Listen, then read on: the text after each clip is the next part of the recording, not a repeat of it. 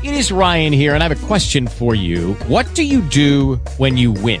Like, are you a fist pumper, a woohooer, a hand clapper, a high fiver? I kind of like the high five, but if you want to hone in on those winning moves, check out Chumba Casino. At ChumbaCasino.com, choose from hundreds of social casino-style games for your chance to redeem serious cash prizes. There are new game releases weekly, plus free daily bonuses. So don't wait. Start having the most fun ever at ChumbaCasino.com. No purchase necessary. VGW. Void where prohibited by law. See terms and conditions. 18+.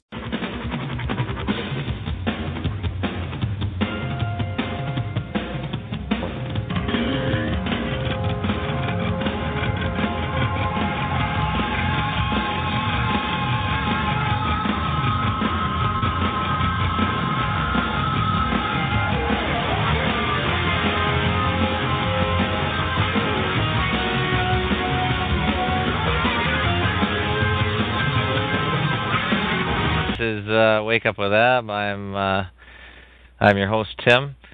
We're having a heck of a time, Robin and I, trying to connect. I don't know if you heard any of the music. I'm not sure that came through at all, because now the TalkShoe interface isn't showing an audio sound when I'm talking, which is fine, but you can hear me good? Yeah. Hello? I can hear everything perfect. Did that music come through, by the way, now that we're just completely obliterating the show? Were you able to hear any sound? Yeah, I was able to hear some sound. Can you hear this sound? Yes, I can. Oh, that came through too. Oh, okay. Well, there you go. All right, well, this is another unprofessional broadcast. Sorry about that. That seems to be the way the cookie crumbles sometime. I'm going to play just a little intro to someone else's podcast that I thought was really good. It comes from a 9/11 movie. By the way, you're listening to Wake Up With Ab. I'm Tim again. As I said before, I have a special guest, Robin, who wrote to me and said he enjoyed one or two of the podcasts, which I believe is true, right, Robin? Yeah, so far so good. So let me play this intro. I thought this was a pretty good piece of a movie. It was another 9/11 movie. I'm going to play it, and you tell me if you can hear it, okay? See if I got that part working. So the question becomes why. Is that coming through okay, guys? Why is it that people have so much trouble hearing this information? Okay, good. I'm going to start it, and you guys can listen to it. Just let's listen, and we'll comment on it at the end. Here we go. So the question becomes why. Why is it that people have so much trouble hearing this information? From my work, I think we would be remiss not to look at the impact of trauma. My name is Marty Hopper, and I'm a PhD clinical psychologist. I've been working and living for the past 30 years here in Boulder, Colorado. For the past 11 years, my work has focused on helping people who have experienced personal trauma. Now, as we know, the horrors of what happened on 9/11 were televised all over the world, and they were televised, in fact, live. We witnessed the deaths of almost 3,000 of our fellow Americans. We know this had a very severe and traumatic impact on a majority of the population. I myself cried for weeks after September 11th. A friend of mine who is a psychologist in practice here in Boulder said that her caseload increased tremendously after 9/11, and people that she hadn't seen in 10 years were coming back into her practice. So I think it's safe to say that collectively as a nation, because of what happened on September 11th, we experienced trauma. I'm Fran Schur, and I have a master's degree from the University of Colorado. I've had a private practice as a psychotherapist and as a licensed professional counselor for about 20 years. Why do people resist this information, the information that shows that the official story about 9/11 cannot be true? What I've learned is that as humans, each of us have a worldview, and that worldview is usually formed in great part by the culture we grow up in. When we hear information that contradicts our worldview, social psychologists call the resulting insecurity cognitive dissonance. For example, with 9/11, we have one cognition, which is what our official what the official story of 9/11, what our government told us, what our media repeated to us over and over, that 19 Muslims attacked us. On the other hand, we have what scientists, researchers, architects, engineers are now beginning to tell us, which is that there is evidence that shows that the official story cannot be true. So now we've lost our sense of security. We are starting to feel vulnerable. Now we're confused. 9/11 truth challenges some of our most fundamental beliefs about our government and about our country. When your beliefs are challenged or when two beliefs are inconsistent, cognitive dissonance is created. 9/11 truth challenges the beliefs that our country protects us and keeps us safe and that America is the good guy. My name is Bob Hopper, and I have a PhD in clinical psychology from the University of Cincinnati. For the past 29 years, I've been a licensed PhD clinical psychologist in Boulder, Colorado. When your beliefs are challenged, fear and anxiety are created. In response to that, our psychological defenses kick in, and they protect us from these emotions. Denial, which is probably the most primitive psychological defense, is the one most likely to kick in when our beliefs are challenged. I'm Danielle Dupré, PhD, originally from Switzerland, where I studied psychology and psychoanalysis. For the past 15 years, I've been empowering people who have experienced significant trauma. America is a powerful nation. It has never been attacked. We were confident, we felt secure, and all of a sudden that security collapsed. People started to be fearful. With all those rumors, those news, people didn't know what to think about. And it's a very, very uncomfortable state to be in. And eventually, our mind shuts off. Just like when a computer is overloaded, our minds get overloaded. We can't handle it anymore, and we shut down. It's easier to deny it and move on with our lives. What some of us will tend to do is deny the evidence that's coming our way and stick to the original story, the official story, and to try to regain our equilibrium in that way. Another thing we can do is decide to look at the conflicting evidence and be sincere and be open-minded and look at both sides of the issue and then make up our own mind about what reality is. I'm Dorothy Lorig. I have a master's degree in counseling psychology from the University of Colorado, and I've been practicing reevaluation counseling for over 16 years. If we can think of our worldview as being sort of our mental and emotional home, I think all of us will do just about anything to defend our homes, to defend our families, and so I see that with people, and I saw that with myself when my brother tried to talk with me about it, of don't mess with me, don't mess with my home, don't mess with my comfort with how things are. And about a week later, I read a lengthy article by Professor Griffin about why he believes the official account of 9/11 cannot be true. And it was a very well-researched article. I was in my office at the time. I sat there and I felt my stomach churning. I thought maybe I was going to be sick. And I leaped out of my chair and ran out the door and took a long walk around the block, around several blocks, and just broke down. I understand now that what was happening was my worldview about my government being in some way my protector, almost like a parent, had been dashed, and it was like being cast out into the wilderness.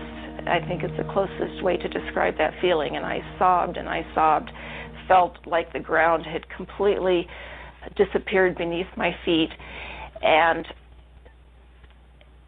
I knew at some point during the walk that I knew that I was going to have to become active in educating other people about this, that for me to retain any sense of integrity, I was going to have to take some action. I couldn't just let something like this go. Many people respond to these truths in a very deep way. Some have a visceral reaction like they've been punched in the stomach. To begin to accept the possibility that the government was involved is like opening Pandora's box. If you open the lid and peek in a little bit, it's going to challenge some of your fundamental beliefs about the world. Well, here are a few of those spontaneous initial reactions to hearing the contradictory evidence about 9/11. I don't want to know the truth, or I'd become too negative and psychologically go downhill. I'm not sure I want to know. If this is true, then up would be down and down would be up. My life would never be the same. Fran, I refuse to believe that many Americans could be that treasonous. Someone would have talked. But these are beliefs. They are not scientific facts. But these beliefs do keep us from looking at the empirical evidence. I'm David Ray Griffin. I taught philosophy of religion and theology at the Claremont School of Theology and Claremont Graduate University. I published about 35 books in my field, but then starting in 2004, I started publishing about 9/11, and since that time I have published 10 books about 9/11. You have empirical people who will simply say, look at the evidence, and if it's convincing, I will change my mind. Other people are paradigmatic people. They have a paradigm. They say, this is the way the world works, and I'm convinced this is the right way the world works. 9/11 doesn't fit into that paradigm. So I don't need to look at the evidence. It's paradigmatic. And then there's a third type of person that we often call wishful thinkers. I call it wishful and fearful thinking. So they simply will not believe something that they fear to be the truth. And I found that maybe to be the most powerful factor of people rejecting the 9/11 truth and not even entertaining the evidence. So whenever we say, I refuse to believe, we can be sure that the evidence that's coming our way is not bearable and that it's conflicting with our worldview much too much. Denial protects people from this kind of anxiety. As I thought about all of these responses, I realized that what is common to every one of them is the emotion of fear.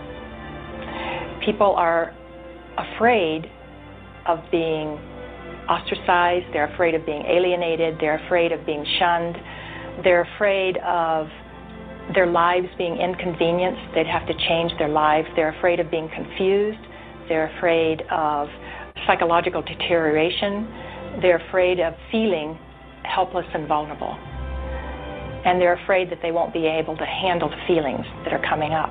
None of us want to feel helpless and vulnerable, so we want to defend ourselves. And the way we often do that is with anger. So then we become angry. And when we become angry, then we become indignant. We become offended. We want to ridicule the messenger. We want to pathologize the messenger. And we want to censor the messenger. So how can we overcome this resistance and denial? The first thing is to meet people where they're at. One thing is that we need to raise people's awareness about this through what I would call gentle dialogue and gentle questioning. My name is John Freedom. I'm a counselor in private practice here in Tucson, Arizona, which I've been for the past 20 years. I hold a master's level certification in NLP, which is neuro-linguistic programming. So it doesn't work to challenge people's belief or immediately tell them, I know the truth about 9/11, but a good way is to ask questions, ask open-ended questions, and lead them into a dialogue and discussion about it. Healing comes through facing the truth, experiencing it, allowing the feelings to come in, so that if there are feelings of fear that perhaps these events were caused by something that we haven't thought about yet, dark elements within our society, for example, we'll let that come in and explore it. Let the light shine on whatever happened. This will be the most healing process. The Germans did this after their war. The South Africans did this after apartheid. Reconciliation through the truth is what is a deep path to psychological recovery from the myths and lies around which this historic event has been cloaked in the official view. I am Professor William Woodward.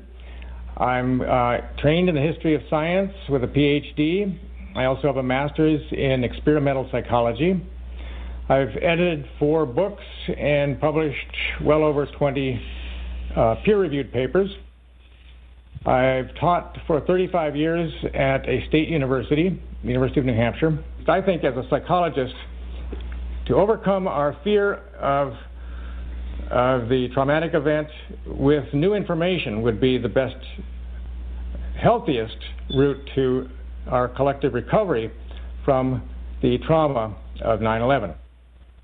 That, by the way, is a psychotherapeutic insight that to gradually uncover the truth in your own life, the sources of anxiety, to make them conscious, is the royal road to recovery.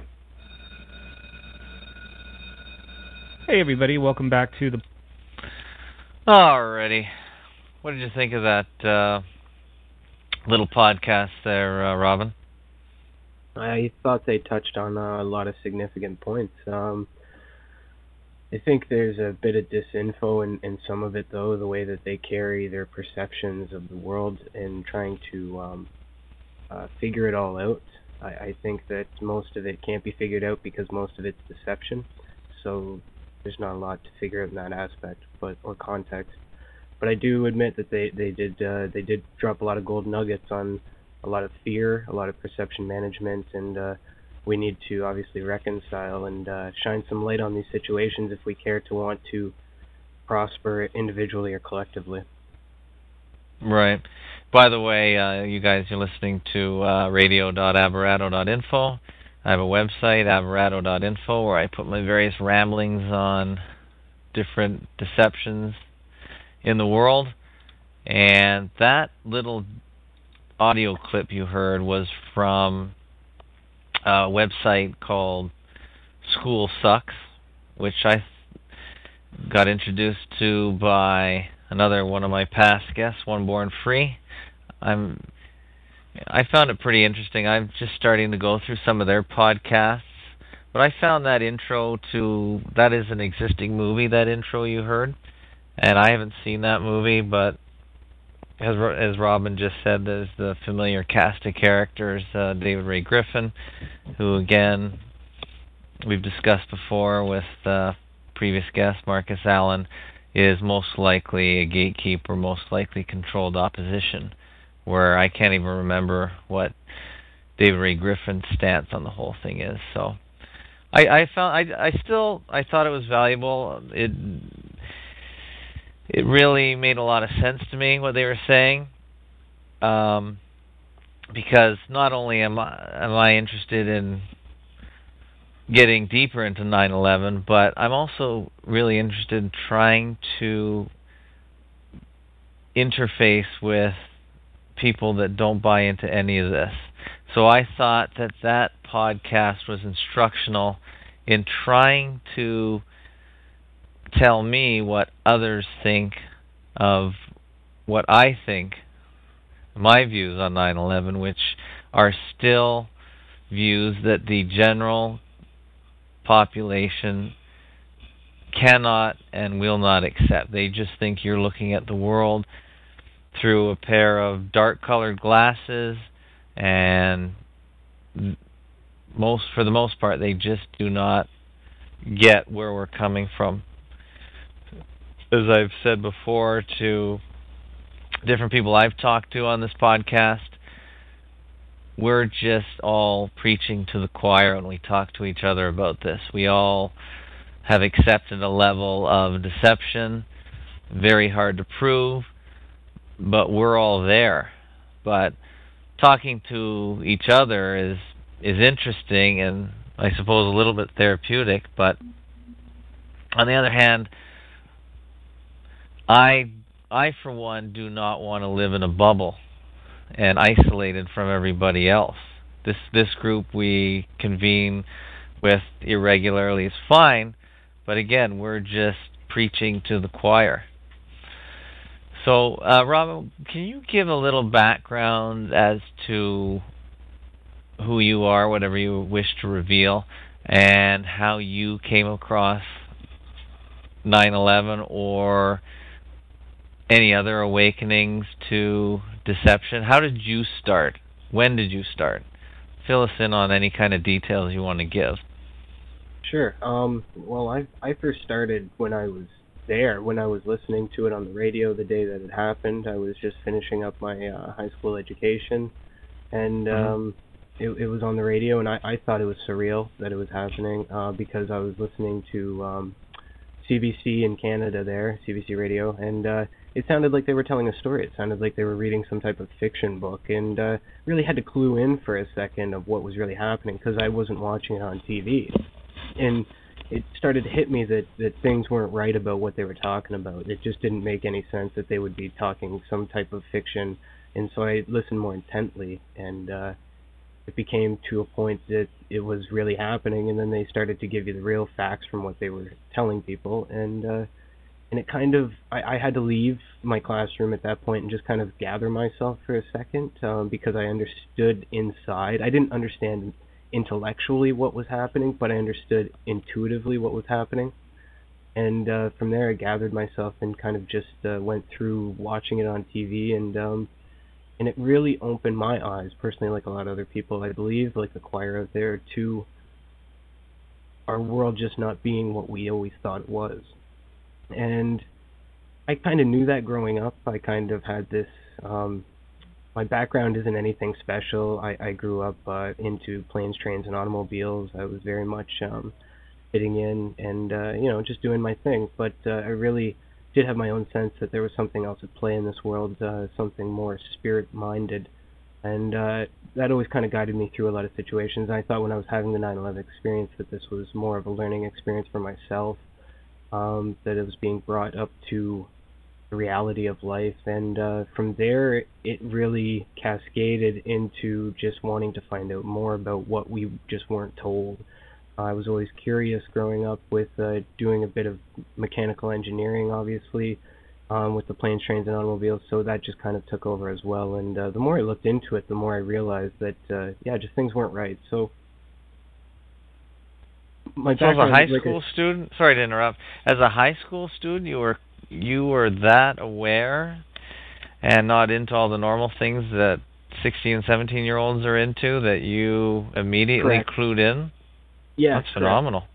I kind of had a different bit of an upbringing. I was I've had a lot of personal expertise that I was grateful for having in my younger years, so it allowed me to be more observant of the world around me, and myself included. So I was able to Can you give me any more, can you give details? What does that mean? How are you educated differently? That's amazing that you could have clued.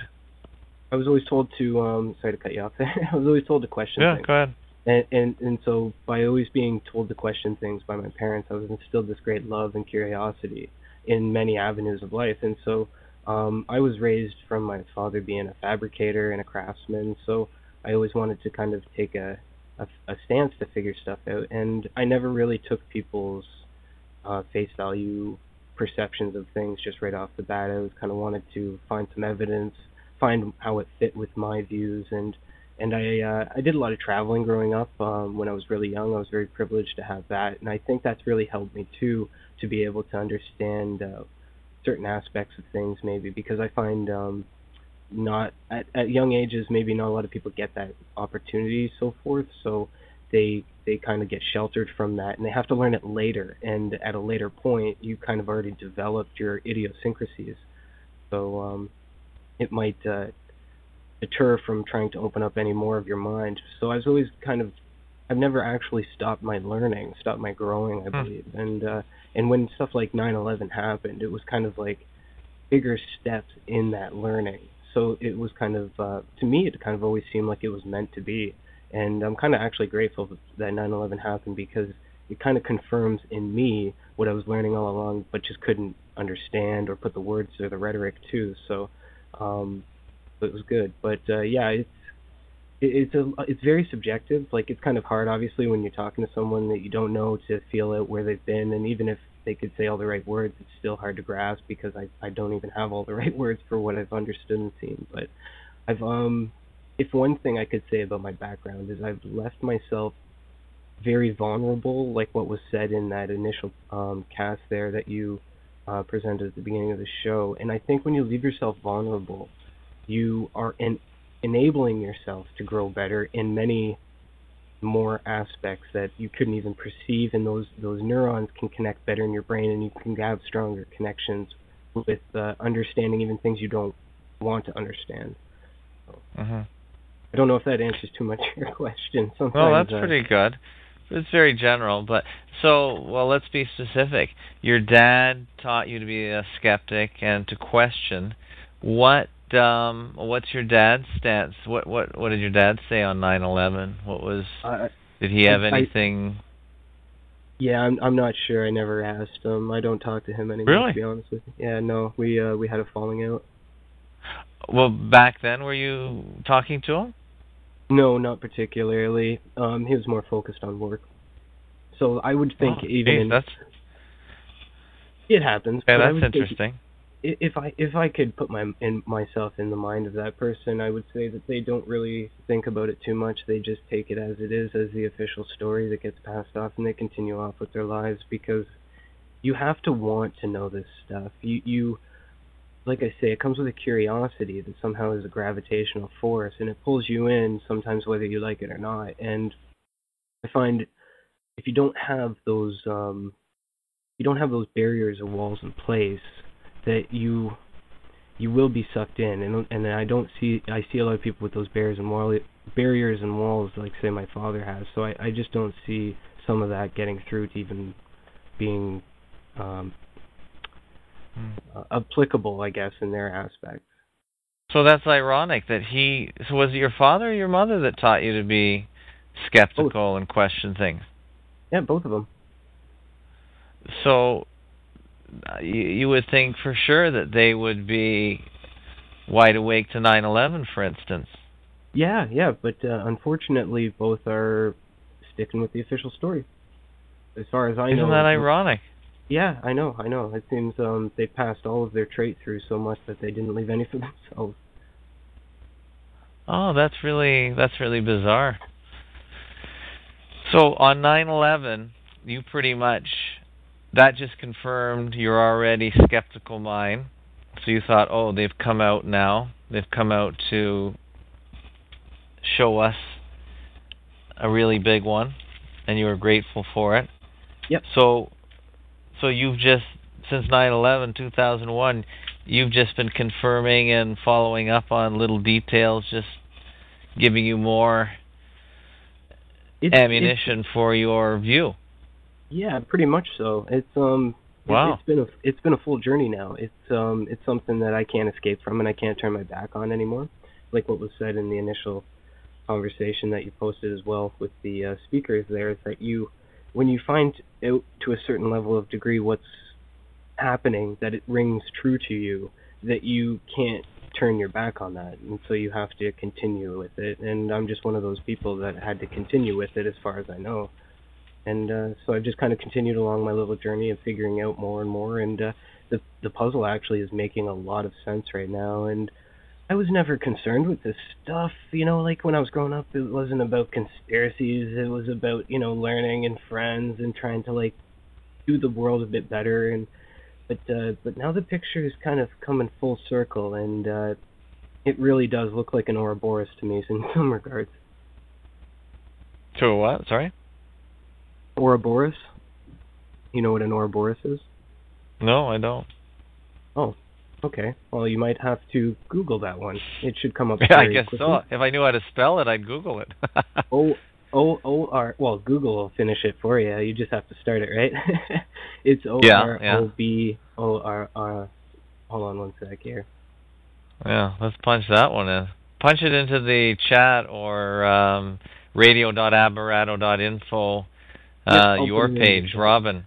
Punch it in there, and that'll save everyone who's interested, whoever is online listening live, just to click on it. So what exactly? Okay, I put it in the chat there. It's Ouroboros, and from the wiki definition, Wiki definition is an ancient symbol depicting a serpent or dragon eating its own tail. Okay. And so how I perceive that is, in a truthful mind from what I know, that's basically how this world works. It is a never-ending cycle where it continually feeds and eats off itself. And I guess you could say that that's partially true in a lot of our systems that we have on this planet, whether it's the finance system, the government system, law systems. They make their own end in a way. So I kind of it reconfirms a lot of things that I see every day. I just like to, so. I've never heard of that. Yeah, well, it's obviously too. It's an old occult symbol that you'll see in the tapestries of the Vatican. You will see it used in Freemasonry. It's very popular occult symbol, and it's biblical in some aspects, relating to the serpent as the devil. So you can go into the religious aspect of that as well if you want.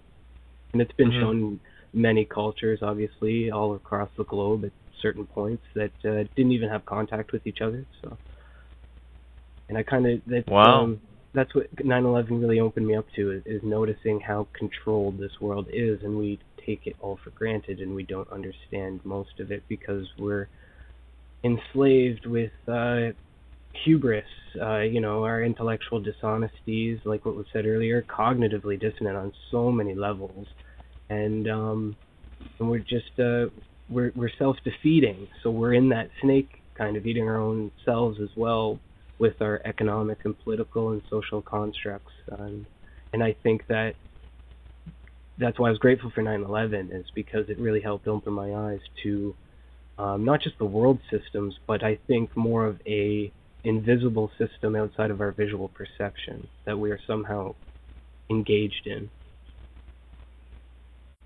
Wow. It was heavy stuff. I was just wondering why. I was just wondering how they made the plane go through the building, but you were already on Ouroboros, I think, when I was just well, trying to figure out some of the basics. The building. No, I know. I was still stuck on that. Well, that's what I mean. That's what I mean is the level of deception is at an all-time high, and I think that it is going to take great courage to be able to get to the root of it. I think the truth is already out there. It's just a matter of getting through the confusion that's been put in front of us, and so many levels of confusion. So, but in regards to 9/11, there was no planes. Obviously, it was all media fakery, and when did you come to that? When did you come to that conclusion? Since you've been doing this for so long, the media fakery. Yeah. What resources did you use to figure it out? Well, I started off by thinking there was planes too, like everybody else. I started off believing the story, and then I did my research, got all the way to September Clues, and realized that, a lot of this is media fakery, because I have a background in multimedia design and graphic design and illustration, a bit of engineering, and stuff like that. So I use 3D. I use 3ds Max and a lot of 3D programs, so I can see how this can come about, because I can do half of it myself if I want to. And it got me to September Clues, and I started to realize, it's not making sense now that I'm looking at it with this angle. And I use, have you ever used a 3D program like that? No. Okay, well, you could picture yourself like creating something on the computer, so you're looking at it outside of yourself. And so when I use that mindset again, because I use maybe 10 different brains, and I try to pick different ones. If they don't match up, then I'll keep cycling around, maybe like a clock. And the one came to me that, with my background of learning about 3D, that I didn't pick up on this earlier, and I started to look at it with that mindset, and I realized, this is pure fakery now that I see it as that. But it took me to Clues Forum to get to that point, and it was probably around 2004, 2005 that I really started to think that there was no really good story matching up, and so I just had to continue along with it until I got to Clues Forum. So, right, which started, I believe, a few years ago, but there were at least one or two predecessors to it, right? From what I saw, and it was just, again, rehashing the evidence, looking at it. I don't always, again, like I said before, have the words to describe some things that I feel, but when you look at it over and over and over and nothing seems to match up, and you don't even have the words to describe what's not matching up, it's through these people, I guess, like Simon Shacklater, that help you go back and say, I knew that all along, I just couldn't get there, you know what I mean? So. Yeah, you needed someone to put it together in a more organized fashion. I guess so, yeah, and if not, just give you the right words that you couldn't have come up with sometimes, just with your own interpretation at that moment. So, but yeah, it's definitely Media Fakery, and that's why I got onto Ouroboros, is because the people who pull this stuff off, they are captivated by lies. They are the high-flying liars in this world, and the Ouroboros is the biggest lie on the planet. And these people pay homage to this thing. So what they're going to do is lie to you pathologically all the time. And so they're not going to, and it's simple too, they're not going to try and make it complicated. Like, if they wanted to kill 3,000 people and make it into some type of gross spectacle for the world to witness, it could have, but they're not doing that. They just continue to focus on just lying about it. And so they pull off something that seems so drastic, but it's really just so silly. And I find that that's kind of like, that's one of the biggest determining factors in how I see this world, is that it's not as cruel as most people are playing it out to be. These people are just liars. And if you catch them in the lies, they don't look as menacing as what they think they look either. You know what I mean? I don't know if I'm making any sense there. Yeah, it does. Yeah. Well, yeah. There's nothing to fear, really, other than the lie. They don't really have any physical power. They didn't do anything physical. Yeah. They just put it on a 2D screen in a very crude way. Yeah, and they didn't even do a good job at it. Yeah, it must have looked crude to you if this is something that you're familiar with on the computer. Yeah, well, again, like I say, I didn't have the words at the time because I was trying to look for other angles and I was believing half the stories, you know what I mean? So you really kind of get persuaded to ditch some of your own experience and your personal expertise in some matters to believe other people's mumbo-jumbo. And so, yeah, it just took me a little while to get back to where I kind of always thought it was in my aspect of personal experience. So. So you're pretty much where this listening, talking group is with regards to Media Fakery. You're just in agreement that it was all one big media hoax. Yeah, I also think it was more than a media hoax, though. I think it's the agenda. The lies are the agenda to keep the lies going, because as soon as they stop, it all falls apart. So they're not. It's like a juggler, right? Juggling lies. Yeah, it's a magician's act, and so they have to keep it going, because if they stop halfway through it, you're going to figure them out pretty quick. And I find that the bigger picture is that, just looking at 9/11 and stuff, that these lies are they're very intertwined with personal beliefs. Again, going back to the occult and how these people are all in it, and these personal beliefs that they have is kind of like paying homage to that Ouroboros. So when they pull off a lie like this September 11th, they're not really trying to, from what I gather in my perception, that, yeah, they're trying to pull a fast one on the world, obviously, otherwise they wouldn't package it as such, but these are more of a ritual to what they believe in. And I don't see it being so much as an attack on humans, but as paying homage to what keeps them going. And that really helps for me take a lot of subjectivity out of it, like I was attacked or they tried to kill off my people. You know, these people are really doing it for themselves. And they use their own people and their own resources and their own buildings. And even if they were to use planes, they're their own planes. And so they didn't really use anybody else per se, you know what I mean? Like, yeah, you could say that they used some army people and to make the footage and to make the media and stuff, but they're all those people anyway. They're already in the club. So they're really just paying homage again as well, because I don't think anybody who really knew what they were doing would want to be in on that. So you have to give an allegiance to this cancer that they believe in to be able to pull these things off too. And at that point for them it becomes natural.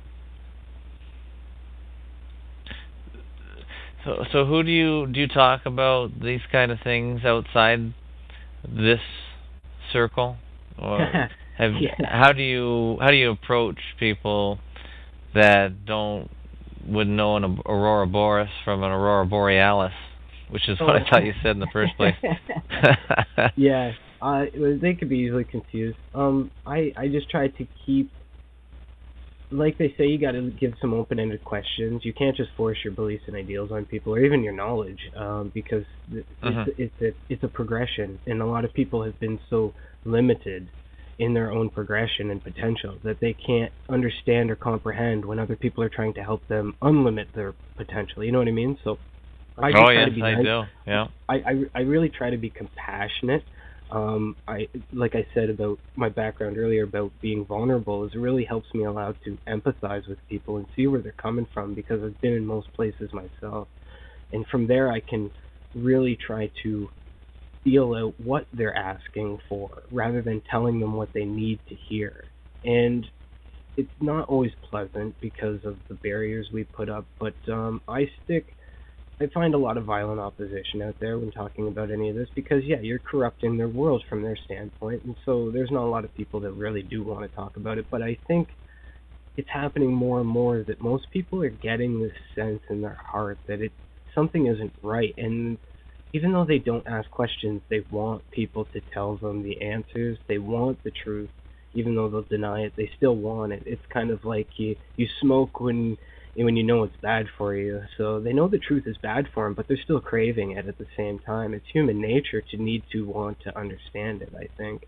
We've just been led to believe that it's not worth our time in most aspects. So. But I very much stick to myself, and a lot of, getting back to your question, I just stick to myself a lot in talking about this until I feel people are willing to want to talk about it. I do force the subject on some people at certain times. Maybe not so much about, hey, 9/11 was fake and all this stuff, but I try to get them to understand with what they've gone through, hey, if this doesn't add up in your life on this subjective level, then maybe this doesn't add up either. And from there, again, they can start to connect some dots and maybe pattern things together. But it really, you can see in people's eyes and in the way they talk, whether they're going to want help or not. I don't know if you see that yourself, but because it's a lot of body language I notice in this world that you have to pick up on, because there's a lot of double tongues out there. So when you understand the people's body language, you can really understand whether they're looking for that truth as well. And it's a lost dialogue in this world, because we don't create any culture that values seeing anything as truth or seeing anything as being correct. We've really replaced that. So a lot of us people that talk about these things are on our own. We're controlled to be on our own because of how many agendas are out there at different levels and how many mind tricks. So, we all are still preaching to the choir, but I think a lot of people are waking up. They have no choice. They really don't have a choice. It's part of, I think, our unconscious collective, as Jung would say, that we know what's up. It's just a matter of time, and that's what I see. And with the way that the agenda is escalating, or the way that human evolution of, and I don't really believe in evolution, but I mean human evolution of the consciousness, the way that that's going, that it's just a matter of time before people start to see that this world is a hoax through and through, and it's a hoax right across the board. It's not just with 9/11, it's a lot of things. And so they'll look back in the future, the people that even shun it right now, saying I'm going to believe the official story. If they get to a certain point in their life, I think they'll look back and say that, it was a good thing that they were blindsided and punched in the face and brought up to code, because that's what they really want. They just don't want to admit it. Anyway, I'm just jabbering. I'm just jabbering on here too. So.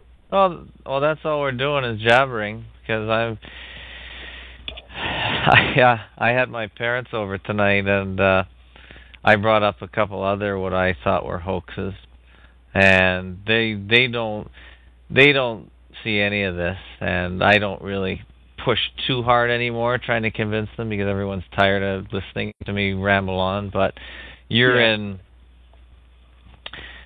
Canada, you're in London, Ontario. So have you heard of the Amanda Todd story, the girl that did a YouTube video? Yeah, I didn't hear about that till a couple of days after it happened because it wasn't as big as I don't know. I just didn't see it as being that big. I heard about it, but yeah, I don't think that that's right either. There's something fishy about that too. So. Yeah, and that's where I am now because now I'm questioning everything. And you have to in our world, I believe. Yeah, I really do because I saw a lot of now because I'm super skeptical and a lot of the things that I just took for granted. Many of the media events, shootings, Columbine, a lot of the recent shootings in the U.S., all being exposed quickly at some degree by different gatekeepers to being not right. And again, I seem to always arrive on total fakery. It just is the easiest thing to do. Why bother with too many actors involved when you could just tell a story and keep people away from the scene? And it's so much simpler than employing people. Yeah. And everything seems to fit that pattern. And the Amanda Todd thing, well, because it originated here in Canada, I thought, do we have similar military or other people, them, since we can't ever give them a name, doing similar hoaxes? Or do they contract it out to whoever's the specialist in these kind of things? Because, for instance, that case was only brought to me because my children told me about it as it evolved and was pumped into the school. So I bought it for a couple days, but the third day is when I started to question it because it just seemed too slick, like earlier in the year, Coney 2012. You remember that YouTube video? Wasn't that something? That went down as fast as it went up. Yeah, and it appears that the alleged person that did the video, I can't remember what the young guy's name was, then he was found naked yelling on a street corner in Los Angeles, as the British say, and made out as lost his mind. Yeah,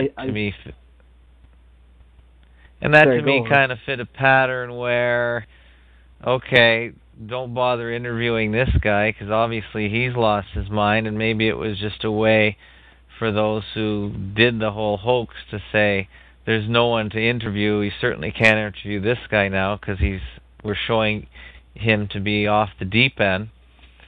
So you wonder, again, it just keeps people away from the story, I think.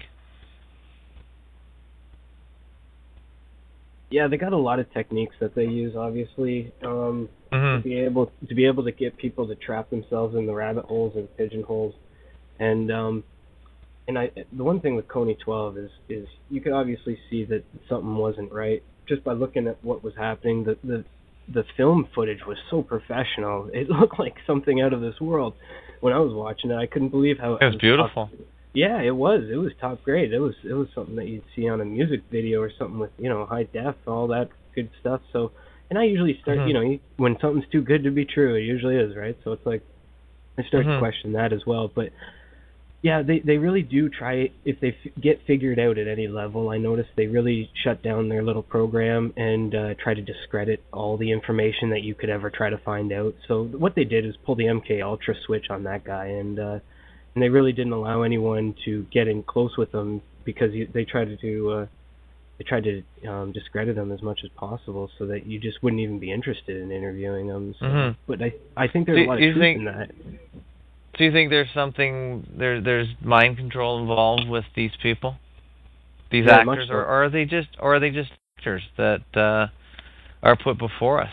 They're not even really real people. I think there's a lot of mind control. I think the people who are pulling these off are under heavy mind control. I would almost call it possession. Wow. Yeah, that's where that Ouroboros comes from. It's a seducing possession that grabs a hold of people, I believe, and it forces them to treat it as natural. It tells them how much it loves them, and it wants them to do what it wants them to do, and it does it. Kind of like people, will kill other people over their gods, and that's kind of what that plays out to be. So, but with the Amanda Todd thing, what really sparked my interest in that was the fact that a man got fired at his job because he wrote some comment on the board about how she was so and so, right? And I just thought, what a tattletale society where some guy gets fired from his job because some woman looks him up on Facebook, on some social media site, and then calls into his work or writes a letter, and next thing you know, he just lost his whole income. And I'd think, yeah, that's probably a dumb move to go speaking out, but it's a psyop to begin with, and yet these people are treating it as real, and this guy lost his income because of some psyop. Which is just, that's absurd to me. So it's just like, that's what kind of sparked my interest on it. Yeah, he was probably convinced it was true, and maybe he was tired of or didn't like the way it was being portrayed, being so over the top, and why is this particular person so special because she made a YouTube video? What about others that kill themselves for even less reasons? But yeah, the stories were just, I made a post on it on my website, aberrato.info. Yeah. Now, these are just a layman, a media observer's opinions on things that I thought were wrong. I have no proof of any of it, and I can hardly find any collaboration from anyone else on the net. So I'm kind of alone on that one, but potentially there must be other. Oh, I was just going to say, one of the big things that I noticed from your webpage that was good was the UN bullying. It's right in parcel with that. They send out a PSYOP to be able to restrict people's freedoms, legislate more ridiculous bills, laws, whatever they got to pass, to create this totalitarian, hyper-socialist, zero-growth society that they want, and that's basically what they're doing it for. So they just keep creating lies, throwing them out, people follow them hook, line, and sinker, and next thing you know, they got the legislation to be able to say, you can't do this anymore. And that's pretty much what it's really after, I find, in some regards, past the mind control. But I really wish people would see that, though. They really, rather than just getting on some message board and saying, oh, this is so horrible that somebody took their life, like, they really need people to understand that this isn't about someone taking their life. This is about an agenda. Yeah, I'm trying to figure out just little details, little clues, but just solve it from a puzzle point of view. I realize again that the end is that they have an agenda, that they want to push some kind of control through whatever mechanism they can. So I see it for what it is now. I would have never seen that had I not agreed to accept the 9/11 deception being probably the greatest hoax of all, of at least the last of our era. Let's put it that way. Yeah. So when you saw before 9/11, for instance, you were obviously in high school, as you said. What would you have thought about, say, the other big events in history just before that, say Oklahoma or JFK? Did you ever have an opinion on that before, and did it change? Yeah, very much changed. I used to think that a lot of the world was kind of true. I believe that there was conspiracies happening to keep things, hush-hush on certain levels, but I didn't think that it was a complete fakery, like I thought, okay, if they're going to kill someone, he obviously didn't, they didn't like what he was saying, they didn't like what he was doing, so they killed him, I didn't think that it was some massive cover-up to keep the agenda going, that you can see now down through history, having looked at even our past psyops and situations. I used to think that, the moon was somewhat semi-real because I did a lot of research growing up on the moon, and things seemed to work out. The science somewhat seemed to work from my understanding at the time. And some of the evidence I was showing was obviously in correlation with how I was thinking and feeling. And so I wasn't really too much worried about, this is all lies to do some agenda. But it comes with growing up, to be able to see a lot of this stuff. When you're young, you're really ignorant, so it's hard to really grasp it for what it is. Although I think a lot of kids, when they're really young, past or before the age of innocence, they can pretty much smell BS right away. So it's one thing is if it doesn't pass the BS detector for a kid under the age of 7, it probably is BS. Mhm. So when did you decide in your mind? Do you believe? So you believe the moon, the whole Apollo, NASA, everything to do with NASA is a hoax? Media fakery? It is a hoax now. I was kind of captivated back in the day by it because I was researching von Braun and the whole space program being done. And obviously, when you're that young, you weren't given the, hey, this is Project Paperclip. You were given, hey, this is NASA. So I went along with some of it. But yeah, now it's all Disney fakery from what I can see and what I can tell and the research and evidence that I've pulled up.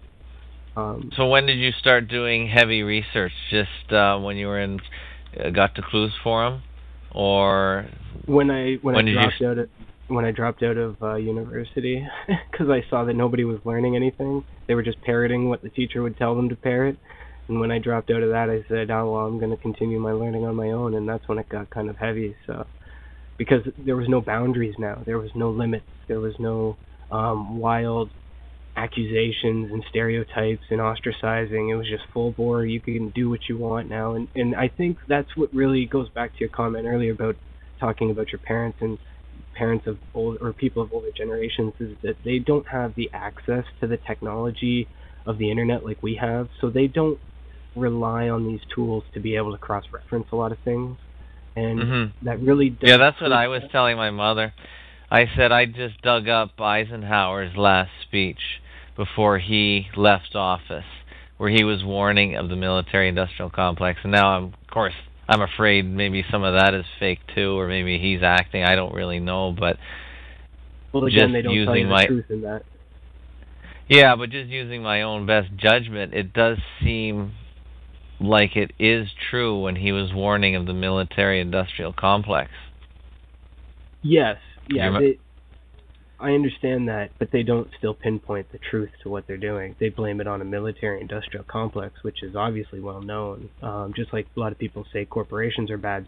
Well, of course they're bad, but who's running these corporations? That's what we really need to get to.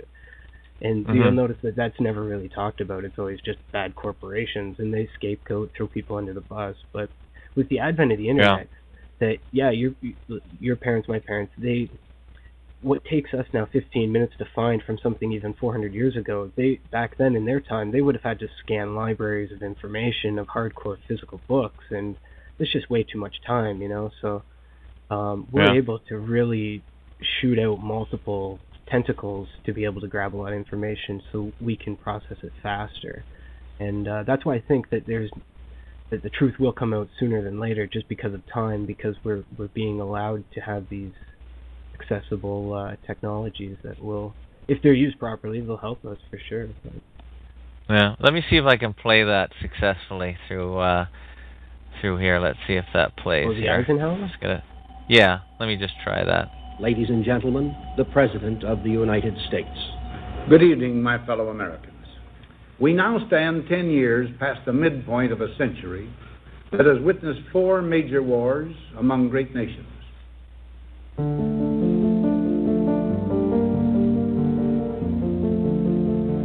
Until the latest of our world conflicts, the United States had no armaments industry. American makers of plowshares could, with time and as required, make swords as well. But we can no longer risk emergency improvisation of national defense. We have been compelled to create a permanent armaments industry of vast proportions. Added to this, 3.5 million men and women are directly engaged in the defense establishment. Now, this conjunction of an immense military establishment and a large arms industry is new in the American experience. The total influence, economic, political, even spiritual, is felt in every city, every state house, every office of the federal government. We recognize the imperative need for this development, yet we must not fail to comprehend its grave implications. Our toil, resources, and livelihood are all involved. So is the very structure of our society. In the councils of government, we must guard against the acquisition of unwarranted influence, whether sought or unsought, by the military-industrial complex. The potential for the disastrous rise of misplaced power exists and will persist. We must never let the weight of this combination endanger our liberties or democratic processes. We should take nothing for granted. Only an alert and knowledgeable citizenry can compel the proper meshing of the huge industrial and military machinery of defense with our peaceful methods and goals, so that security and liberty may prosper together.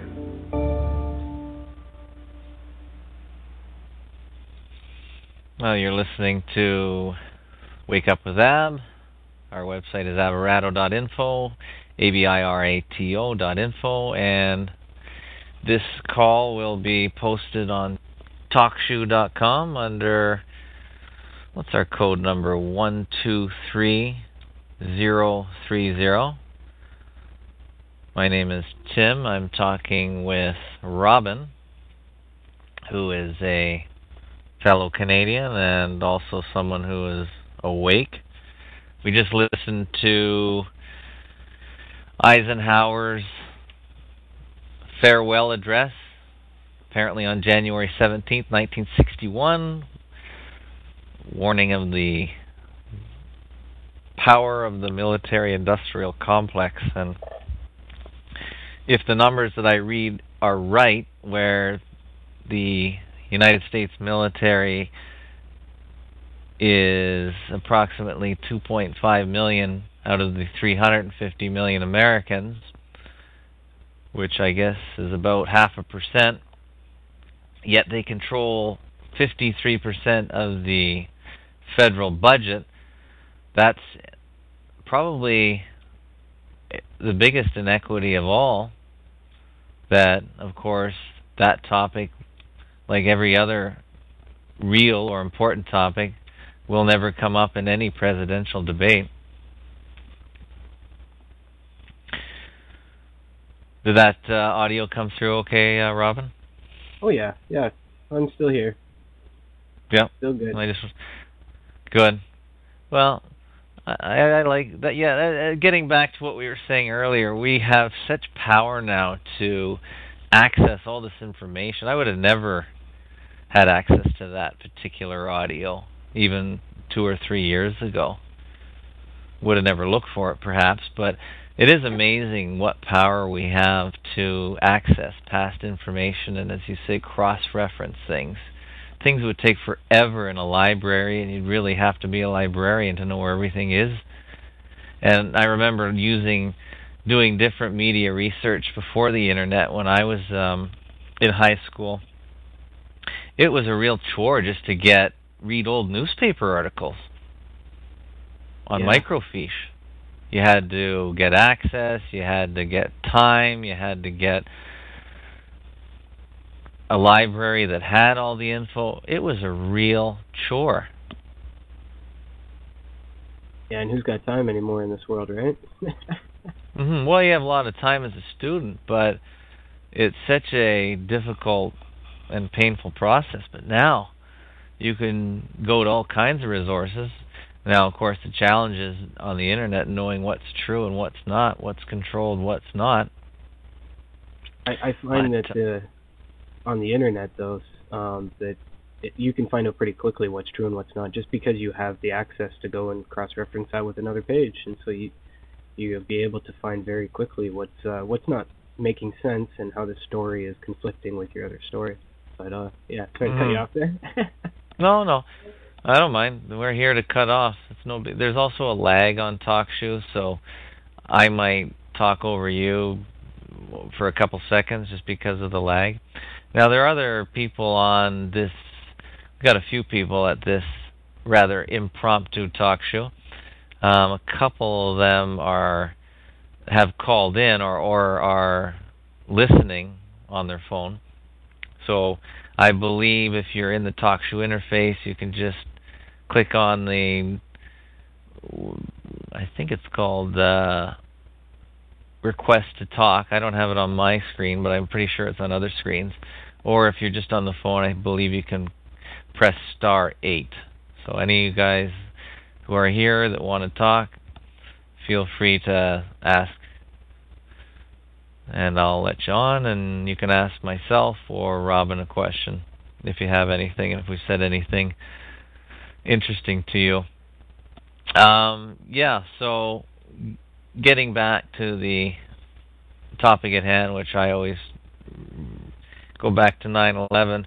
So you agree that 9/11 was total media fakery. Did you ever get into who you think did it, or groups, or is that an impossible thing to figure out? Oh, no, it's very, very easy to figure out who did it. Oh, okay. Please tell me, because I always get accused when I tell other people that don't buy into it, say, would you stop saying them? You make yourself look like look like an idiot. And I said, well, I don't know who they are, so who else am I going to say? I don't want to pick a group necessarily, because maybe you've never heard of that group. So what do you say to it? What do I say to it? Well, I say that it all comes from, and a lot of people won't want to hear it, but it all comes from the Vatican. It really does. It comes from the Vatican and its side cults, but really who pulled off 9/11 in context was the Crown Corporation and the City of London, which runs every colony on this earth, because they are a corporation. And you've probably heard of the City of London, right? Its own square mile within the City of London, England. Right, that's where all the banks' headquarters are, or... And the biggest media. They're the financial arm of the Vatican, and the media and the intelligence arm of the Vatican. Is the City of London? Yes. Yeah. Where is it?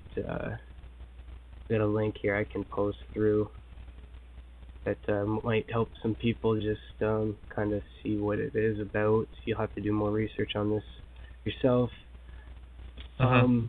But that's who really pulled off the 9/11. And the City of London and the Crown Corporation rule over all of the countries in the world. And the people who run the Crown Corporation are Vatican knighthoods known as the Sovereign Military Order of Malta, of Rhodes, and of Jerusalem. And so they take their commands from, obviously, as you know, the Jesuits and the Vatican. But these people are the Esmom, as I like to call them, Knights of Malta, who run the Crown, and along with the Jesuits, are the overseers of the Vatican Treasury, and the Vatican being the biggest bank in the world. And so 9/11 was pretty much not only was it the perception management as we come to know as the media fakery and the fear-based mind control, but it was a money-making scheme, basically, to get more money back in their pockets through insurance scams and through PSYOP victim fund scams. And that's how they defeat countries, is they figure out in many different ways, because these people are very talented in their deceptions. And so they'll pull off one of these PSYOPs like 9/11 or many different ideals, whether it be money or power or perception management. But yeah, no, it goes back to the Crown. It goes back to the Crown into the City of London. And most of that is very much hidden away from the world. The Crown agents used to be the paper and pen people for the British Empire back in the day. They used to take care of all of the stationary and basically the everyday run-of-the-mill stuff to keep a country going. But then they became their own corporation through the Jesuits, and from there they started to manipulate the industrial or the military-industrial complex. And they run all of the OSS, the CIA, the NSA. They run that all. They have more power than the governments themselves. They tell the governments what to do. And the Queen is not part of this crown, because the crown is separate. And so the Queen overlooks Parliament in England, yes, and over the Commonwealth realms, but the Crown Corporation really does run it. They own it. They're the ones pressuring people, doing the inflation and the deflation with the money. They're the international bankers, and I wouldn't say that they're Jewish. They just use Jewish as a scapegoat. Throw them under the bus for 1,000-year-old reasons, you know. But yeah, that's really what it points to. And if you also want to know who helped in pulling that off, the Canadian Air Force and Canadian Secret Service had a bit to play in the media fakery as well.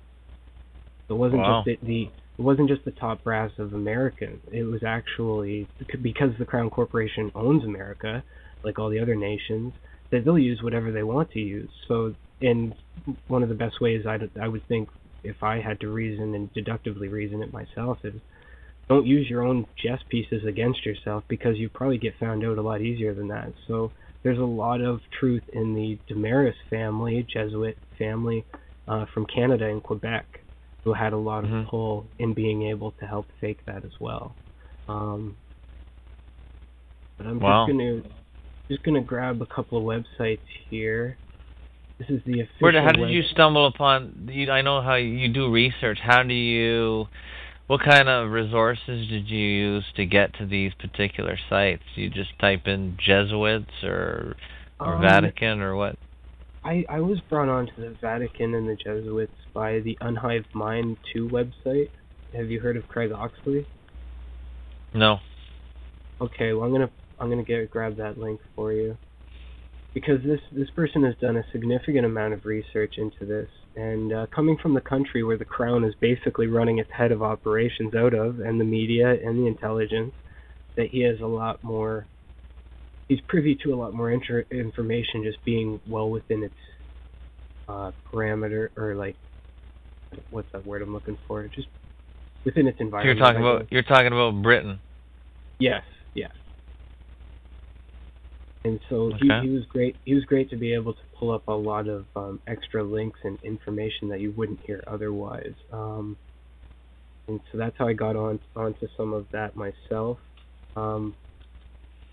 What else was I going to say? Because there's. So how long have you known about all these? This angle, for instance, of the Crown. Not that long, to be honest, because they are kept very secretive. Them and the livery companies, the 108 companies that are within the City of London Corporation, these people are played off as nobodies. So you don't get a lot of, and because they control the media, the intel, and the banking, and the nations themselves, their governments and policies, that's why you always hear the word thrown out, media industrial, or the military industrial complex, because they don't want it ever coming back to them on any real level. So it does take a bit of work to get through that, and so I only came about it recently, within the past couple of months.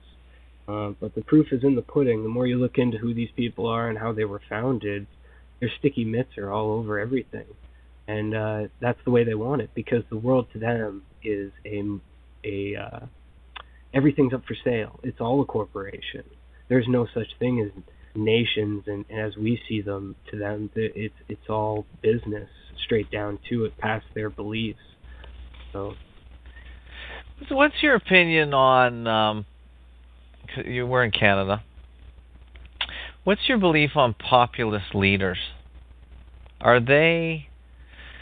These are the leaders that I believe stand up to the corporations, and, for instance, they advocate the wealth of the nation, resources, especially in Canada, be owned by the people.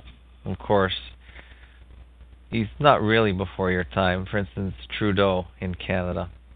And then more recently, Jack Layton.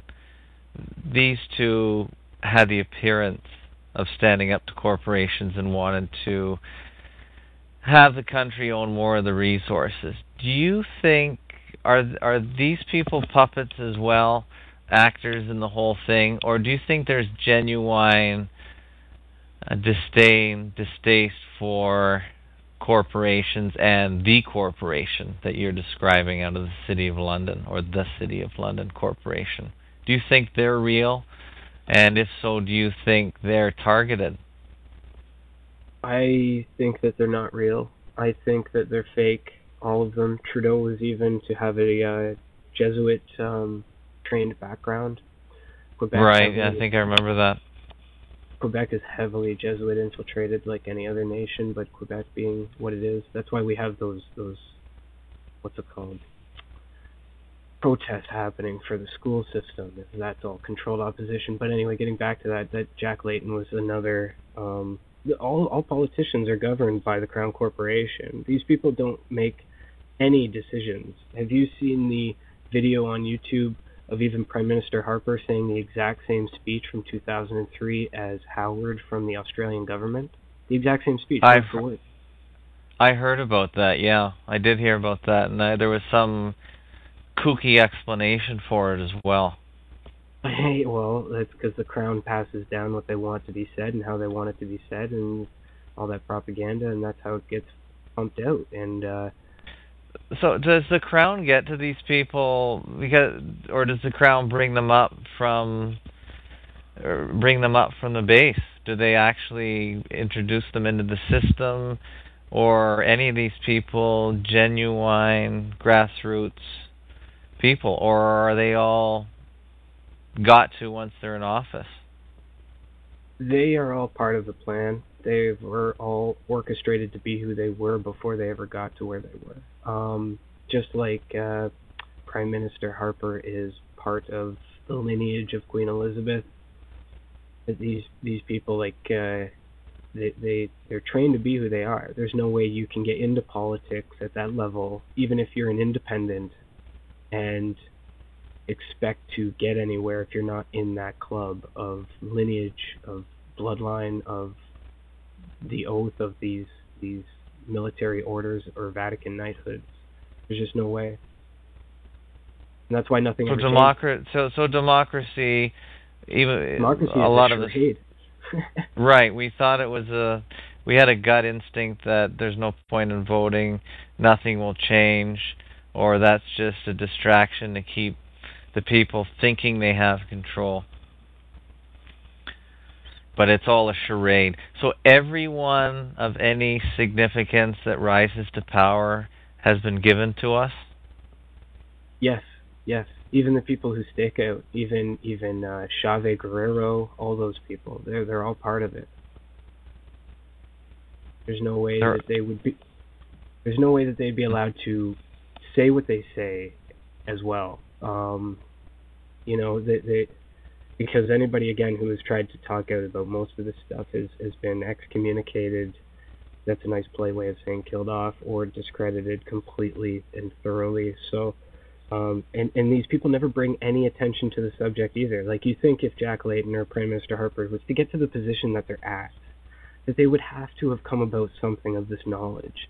Like, I don't even have half the educational background, I would say, in a form of the Prime Minister, but yet I know who's actually pulling the strings. So there's no way he can tell me he doesn't know.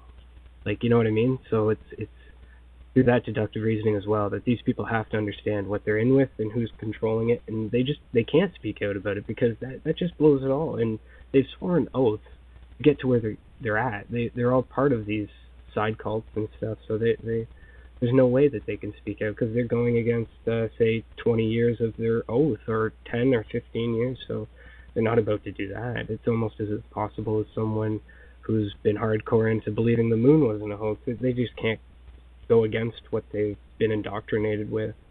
So there's an oath, or do you figure that they just can't?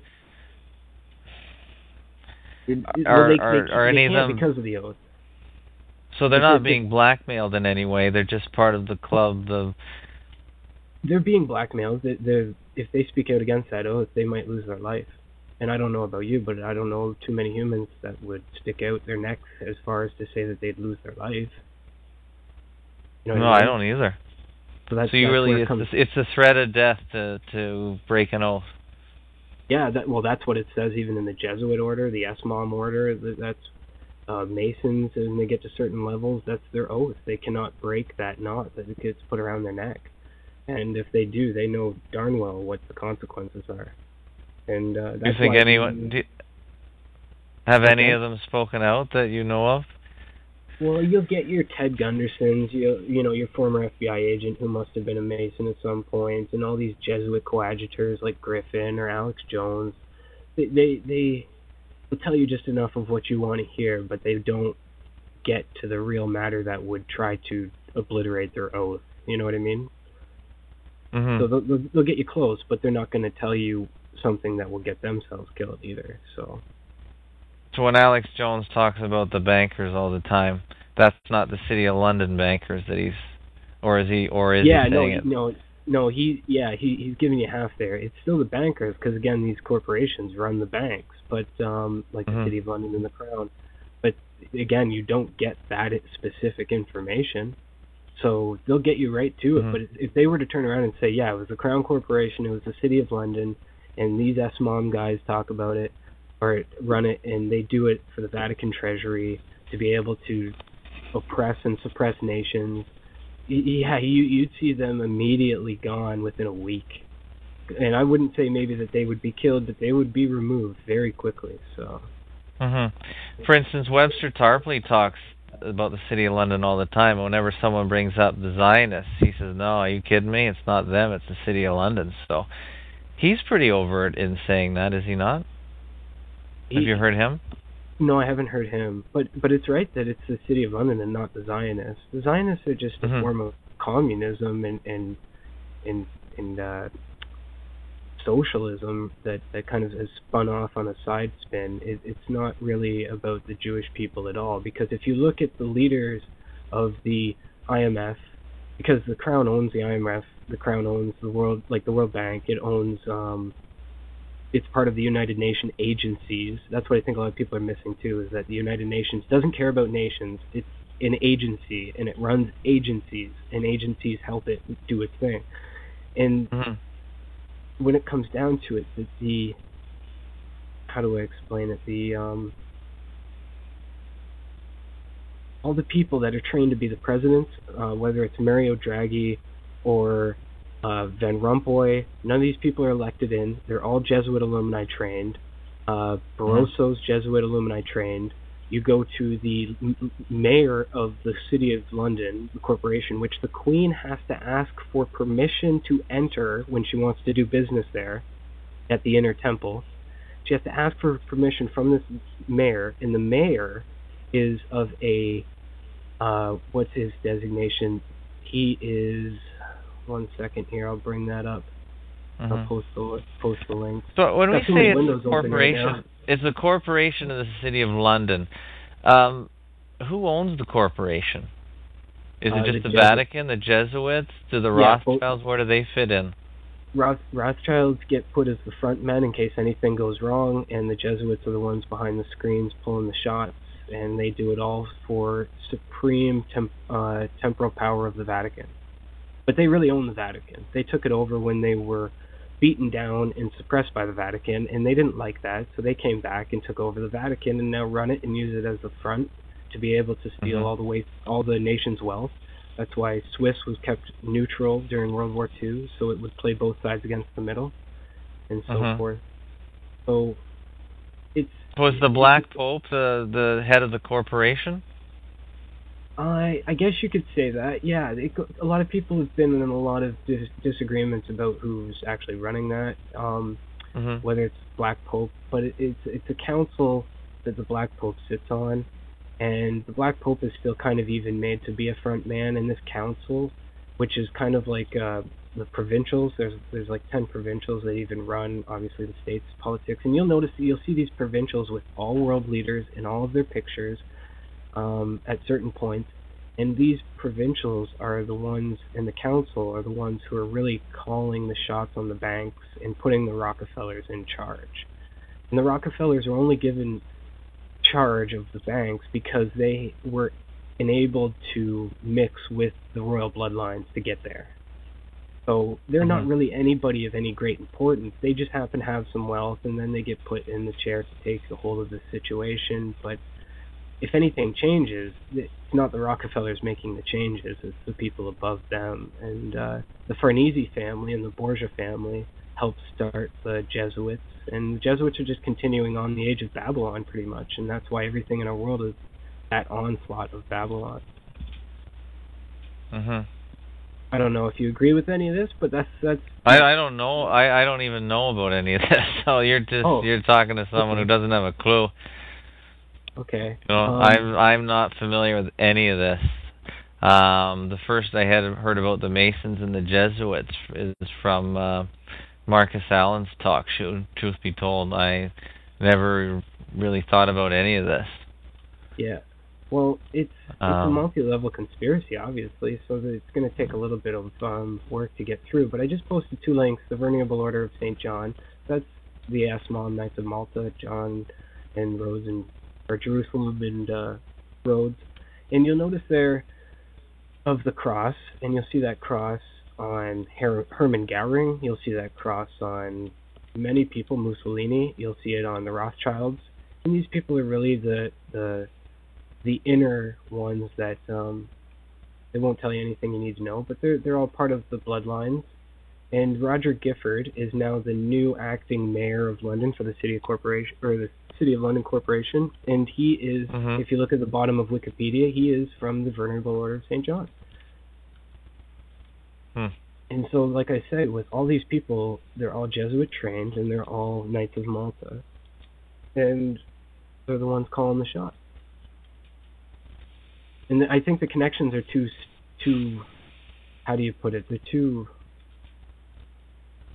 evident.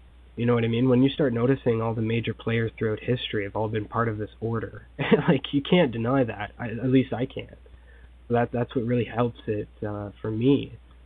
Kind of narrow it all together is that you have evidence of this actually coming together, rather than, most people are like, well, you don't have any evidence, and I don't see any evidence of planes. Well, maybe it's not the plane evidence that we need to be looking at with stuff like 9/11. Maybe it's the fact of, hey, all these people who seem to be in positions of power that would know anything about 9/11 all seem to be in the same orders.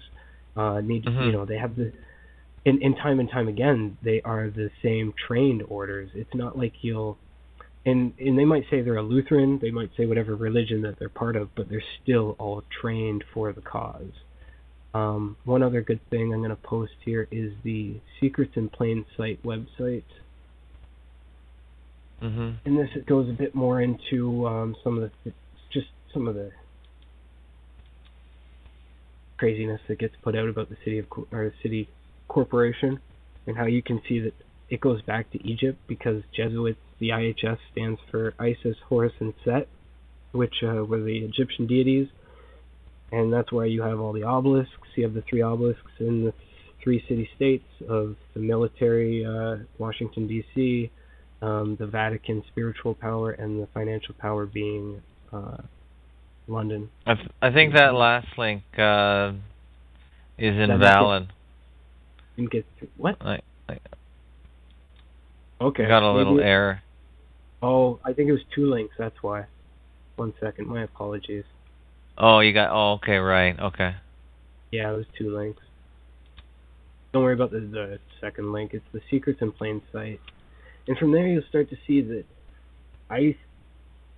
from my research too, without having to post a billion different links, that these people are just continuing on their age-old, because Babylon was separated, right, from the Tower of Babel. And all the nations and languages were, like, all the languages and the peoples were spread out. And so what they're doing with this agenda is basically bringing back Babylon. And it's amazing the little things that you'll see in many pictures, like of all these Nazi Germans, because the Jesuits started Nazi Germany, that they'll when they stand on their pulpits, you'll notice not only the occult symbolism, but even in a fence rail, right in front of them, you'll see within the bars that make up the fence rail, it'll have IHS, but you won't notice it just looking at it, just like even for the 10th time looking at it, because it's so inconspicuous. But it's all there. It's like they want us to know, and I've heard things out there that's why they pull these psyops off, is because they believe it's for our benefit that we deal with adversity so we can come to the truth of the realization that this plan is going to happen whether we like it or not. What is their plan? To reunite the world into a totalitarian world government and basically bring back Babylon for their Antichrist religion, which is the Ouroboros belief of Lucifer. Without going too deep, it sounds ridiculous. Whoa. But it's basically biblical. That's why they they try to discredit the Bible. So this is the New World Order that everyone is warning people against, even though it seems like such a vague thing. It this seems is vague the root of because that? Yeah, it seems vague because there's so much confusion. But what they've been trying to do is divide and conquer so much that by the time that you actually think you got a hold of something, your brain's so mush that you just won't even believe it yourself. Yeah, mine's already getting mushy again. Oh, am I mushing it on you? Well, yeah, a lot of stuff here. Okay. Well, No, it's fine. Good. It's fine. Good. It's all stuff I never really heard of. They certainly don't advertise it anywhere. No, that's because the people who are pulling the wool over your eyes are the ones who will always tell you that they're the nicest people in the world.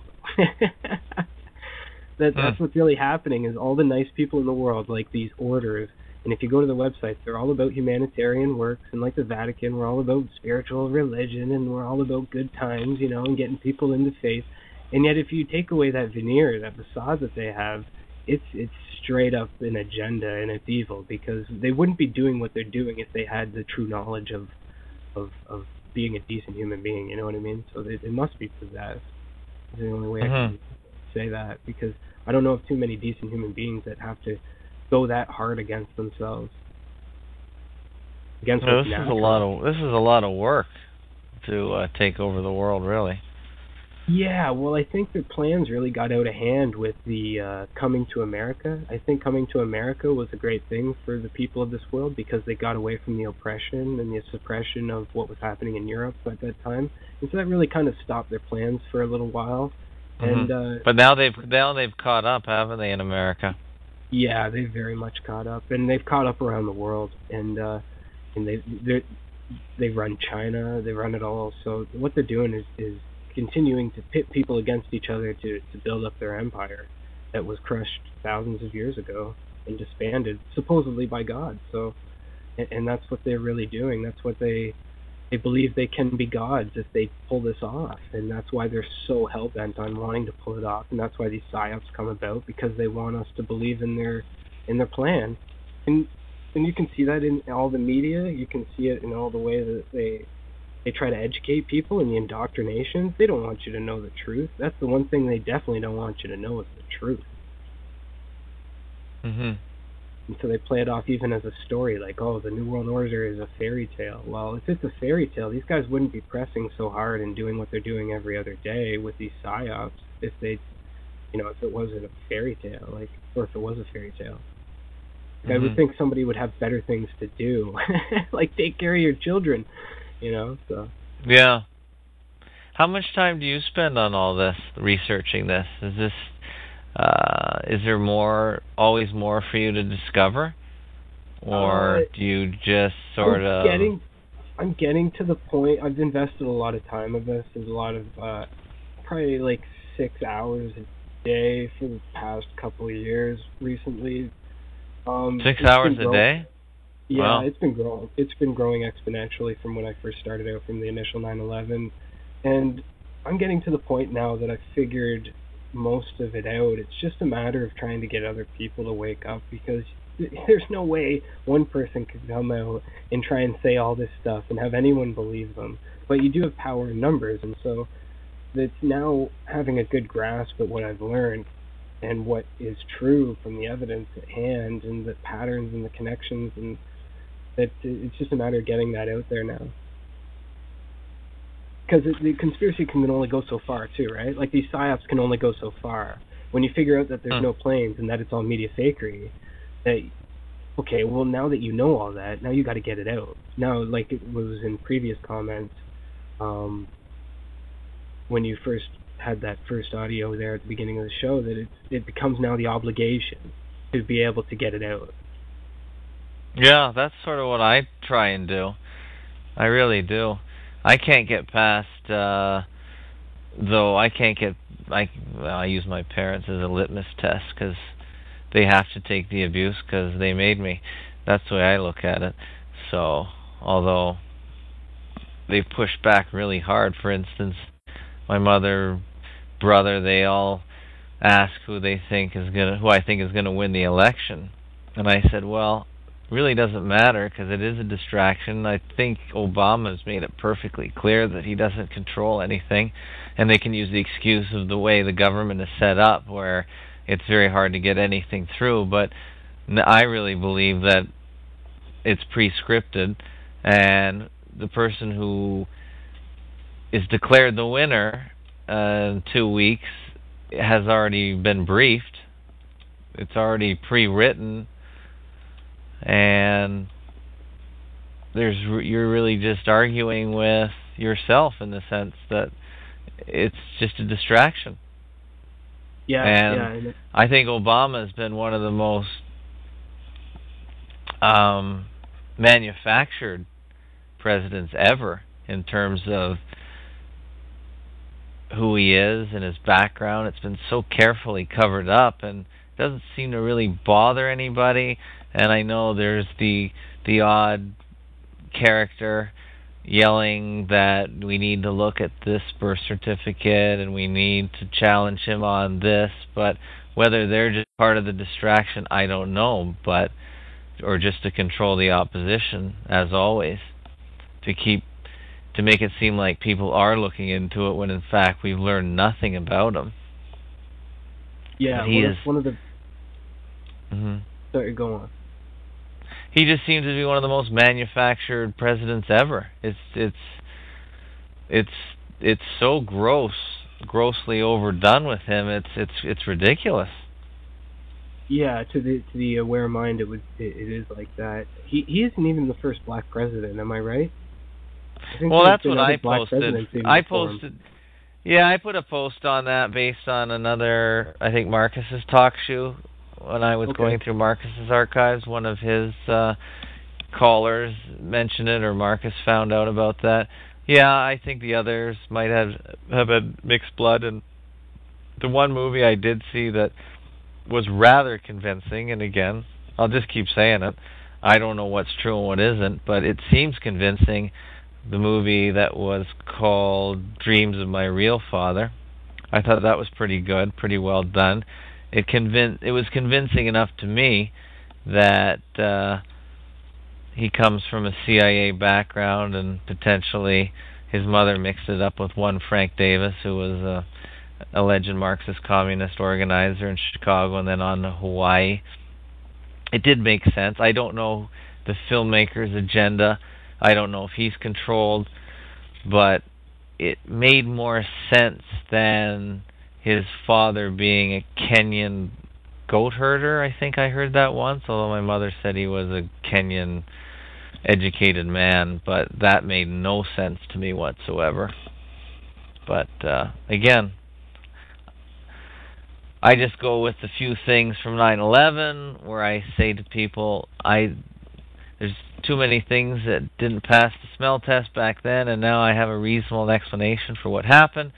So therefore, we have to unravel and recount and re-go over everything we learned in history. Yeah, very much. Even so. the touchy stuff, like the Holocaust, like the Nazis, this whole era of history that they've put a lockdown on. We can't even talk about it anymore. In Germany, you go to jail if you even bring it up.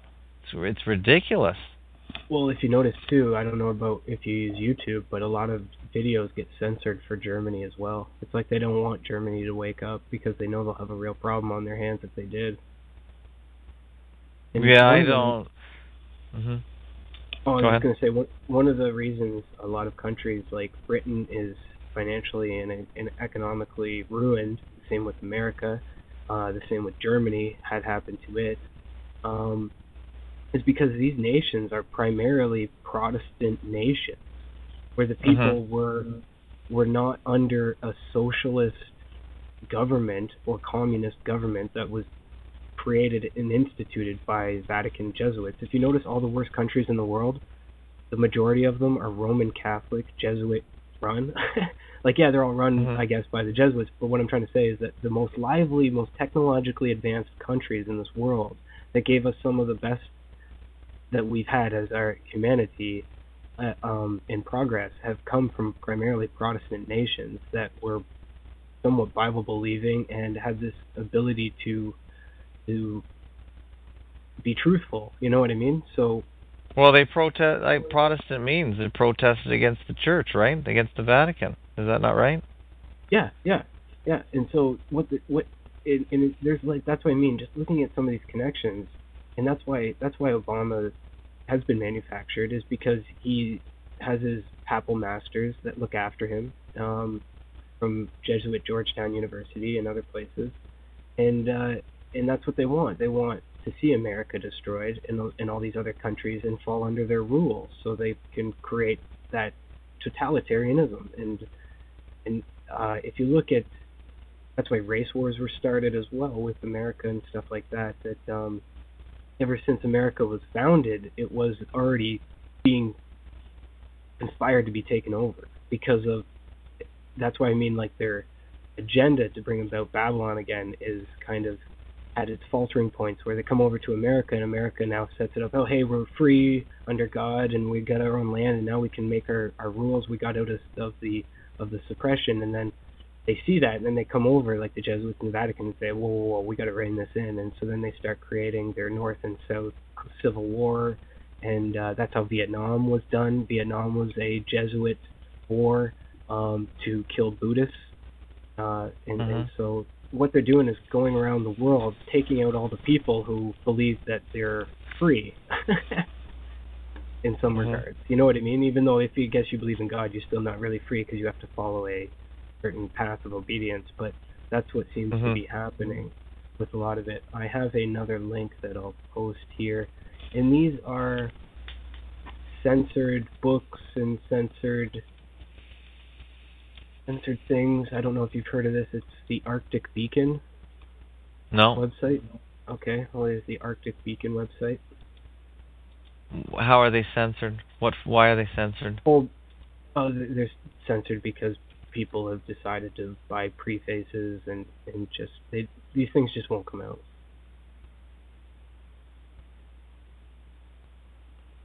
Hello? Oh, yeah, you're still there. We're here. Okay, cutting out for a second. No, I didn't say anything. I was trying to read it. Okay. I was just trying to read the page, arcticbeacon.com/books. Interesting. Yeah. But what you'll see, though, is that a lot of the Jesuits came about, and a lot of this is happening because of the Reformation. And so what they're doing is counter-Reformation. And that's why we get a lot of the wars that we get, is the same with the Spanish Inquisitions, the same with World War I, World War II. They were all papal crusades. They weren't wars based on these people are bad. They were to go in, and that's why a lot of the Holocaust, I don't believe, was directed at the Jews. It was directed at Protestants, and it was directed at people who wouldn't fall under the Vatican's teachings and its Gnosticism of its Babylonian beliefs. And that's why you have America starting up Project Paperclip and starting up Disney and stuff like that, is that they were all the Nazi, Jesuit-trained, socialist, fascist, totalitarians that wanted to keep the plan running. And that's why the Red Cross as well was used to smuggle, and Sweden was remained neutral during World War II to help smuggle these people out because their plan was coming apart. So that's what we have now too with the European Union, which was obscenely just given the Nobel Prize for Peace and Stability when 90% of its economy is in bankruptcy. Like, they just keep passing the buck and buying back more debt, which goes against basic mathematics. The whole money system goes against basic mathematics. Yeah, it's a real house of cards, isn't it? It is, and it's all based on fear again. And but what they're doing again is trying to re-establish their supremacy, just in a more subtle form. That's why they're doing the super state lockdown of the European Union, and that's why you have countries like Norway don't want to be a part of it, because it goes back to their constitution. If you look up the Norwegian Constitution of 1814, they were a primarily Protestant Christian nation. They signed that within the first page, saying that that's what they were, and that no Jesuits or monastic orders were to be accepted, right on the first page. And what happened during World War II? The occupation of Norway. They were immediately, but Sweden wasn't attacked. And in 1814, Sweden was trying to get Norway to come under the Union. So they even started war with them back then. As soon as this was signed, they went to war. So that's what I mean. When you connect the dots, you start to see a lot of revelations that if you step out and want to start being some type of Protestant or some type of God-loving creature, that you're going to be attacked in this world by the conspiracy and the agenda. And that's basically what's happening all over the world to these countries. So, and that's why they. I heard on one talk that JFK was a Jesuit. So, do you think this brings me back to some things that I can actually get my handle on, my head around? Do you think that he was killed, or that was all fakery? I don't really know, to be honest, because the fakery that I've seen, where they have those buckets and they wipe the blood on the car at the end and stuff, I've seen those clips, and I've seen the Zapruder film. Zapruder. Yep, and I start to say that, yeah, a lot of it doesn't seem right, because even when the shot's fired, the people in the background are looking in a completely different angle, in different direction. Like, it just doesn't make sense after observing it. But I also know that it wasn't the speech about secret societies that got JFK killed, if he did get killed. One of the biggest reasons he was ousted was because he made a speech, and I don't know where the page is, but you can find it on the internet very quickly probably, where he made a speech about not having, he wasn't going to play to the part of the Catholics anymore. And so he basically went against his oath. And one of the Jesuit oaths, even if he was trained as a Jesuit and overseen by the cardinals, which are all Jesuit trained, that you do not speak out against the oath in any way, otherwise the oath says that we will dispose of heretical kings and princes and whatever they do. So, what would that be under? How would I find that one? What would that? That would be, I'm not primarily sure, to be honest, but I would put in Kennedy speaking out about Catholicism or about Roman rule, because that's what it was. That's what he was it his speech on religion? Was that before that secret society one? I'm not sure actually of the time frame, but one sec here, because I'm on a page, and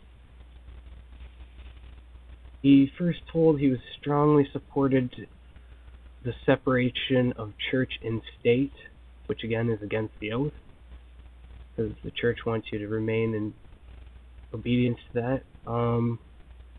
With this, he added that no church should be favored because of its religion, again against the oath, and also put away thoughts that he would be influenced or told what to do by the Roman Catholic Pope. Boom, you're dead. And I'll just throw that. Yeah, here's one that says JFK Church and State. Greater, let's see if this sounds familiar. Reverend Mesa, Reverend Rock, I'm grateful for your generous invitation to state my views. While the so-called religious issue is necessarily and properly the chief topic here tonight, I want to emphasize from the outset that I believe that we have far more critical issues in the 1960 campaign. The spread of communist influence until it now festers only 90 miles from the coast of Florida. The humiliating treatment of our president and vice president by those who no longer respect our power. The hungry children I saw in West Virginia. The old people who cannot pay their doctor's bills. The families forced to give up their farms. An America with too many slums, with too few schools, and too late to the moon and outer space. These are the real issues which should decide this campaign. And they are not religious issues. For war and hunger and ignorance and despair, no religious barrier. But because I am a Catholic, and no Catholic has ever been elected president, the real issues in this campaign have been obscured, perhaps deliberately, in some quarters less responsible than this. So it is apparently necessary for me to state once again, not what kind of church I believe in, for that should be important only to me, but what kind of America I believe in. I believe in an America where the separation of church and state is absolute, where no Catholic prelate would tell the president, should he be Catholic, how to act, and no Protestant minister would tell his parishioners for whom to vote, where no church or church school is granted any public funds or political preference, and where no man is denied public office merely because his religion differs from the president who might appoint him or the people who might elect him. Does that sound like the speech, Robin? Yeah, that sounds like it. So I see you put a link in there. Just a quick little link to be able to help people understand of his position on that. Nothing of any great consequence, but as you can hear from his own voice, that speech was true. So he was a great speaker, wasn't he? He was. He had a lot of conviction. He had a lot of charisma, a lot of conviction. I don't think there's been a president like him, and I think they tried to make Obama a remake of him in a way. Definitely modeled a lot, but I don't think that. I don't know how made JFK was, how manufactured he was, but do you think he was really manufactured, or do you think he was genuine? I think he was manufactured until he realized what he was getting in trouble with, and then he started to speak up about it, started to want to make some changes. Because if it was you or I in that position, and we were given all that absolute power, but then realized what that absolute power was really doing and what it really wanted from the people, from yourself, that there would have had to been some type of intuitive guide to be able to tell you that you have to say something about what's going on, even if it's subtle, dancing around the aspect again. But he was genuine enough to go against it, and so I'm not sure if again he was ousted, like killed because of that, or whether they just pulled him from office and still let him live his life somewhere else. Mhm. Yeah, that's a real mystery that we'll never. I don't think we'll ever get to the bottom of. We'll never get to know that, will we? Not necessarily, no. No, I don't see that. But then that's probably not maybe where we should be focusing our energy or attention either. Mhm. So. Where should we be focusing it? On how do I don't know. Well, one, on speaking out against most of the power structures I've just listed within this radio show, like the teachings of the Catholic Church, because it's not Christianity at all. It's not anything but Babylonian occult Satanism when it really boils down to it. And most people don't believe in Satan, but these people do, so they're doing what they're doing. But speaking out against that and just being more compassionate, because the way that they're trying to emotionally bankrupt people and manipulate them through their geoengineering or bioengineering, that they're really not making this world any more compassionate or caring. And I think that goes a long way to being able for people to see the truth in psyops, in anything, is that they have people who will stand around them and be compassionate and caring. Do you think the whole 9/11 thing will ever be widely understood, or is that a lost cause? Like I think it's a lost yeah, cause. Yeah, I do too. I think it's now going to be written in the history books as is. With just footnotes about those who thought it was some kind of conspiracy, and the Bushes and the Cheneys, the front men that really had nothing much to do with it other than just look pretty in front of the camera. Yeah. Well, it's also, you can't, when these people are controlling the history the way that they're controlling it, it's the same thing with, it'll go down in the history books regardless of what most people say because they write the history books. It's the same with Albert Einstein being Jesuit trained and a fraud as well. And his theory having no actual concrete scientific principles to it. It's just, like Tesla said, it's just elegant mindlessness, for people to swallow up and be confused by.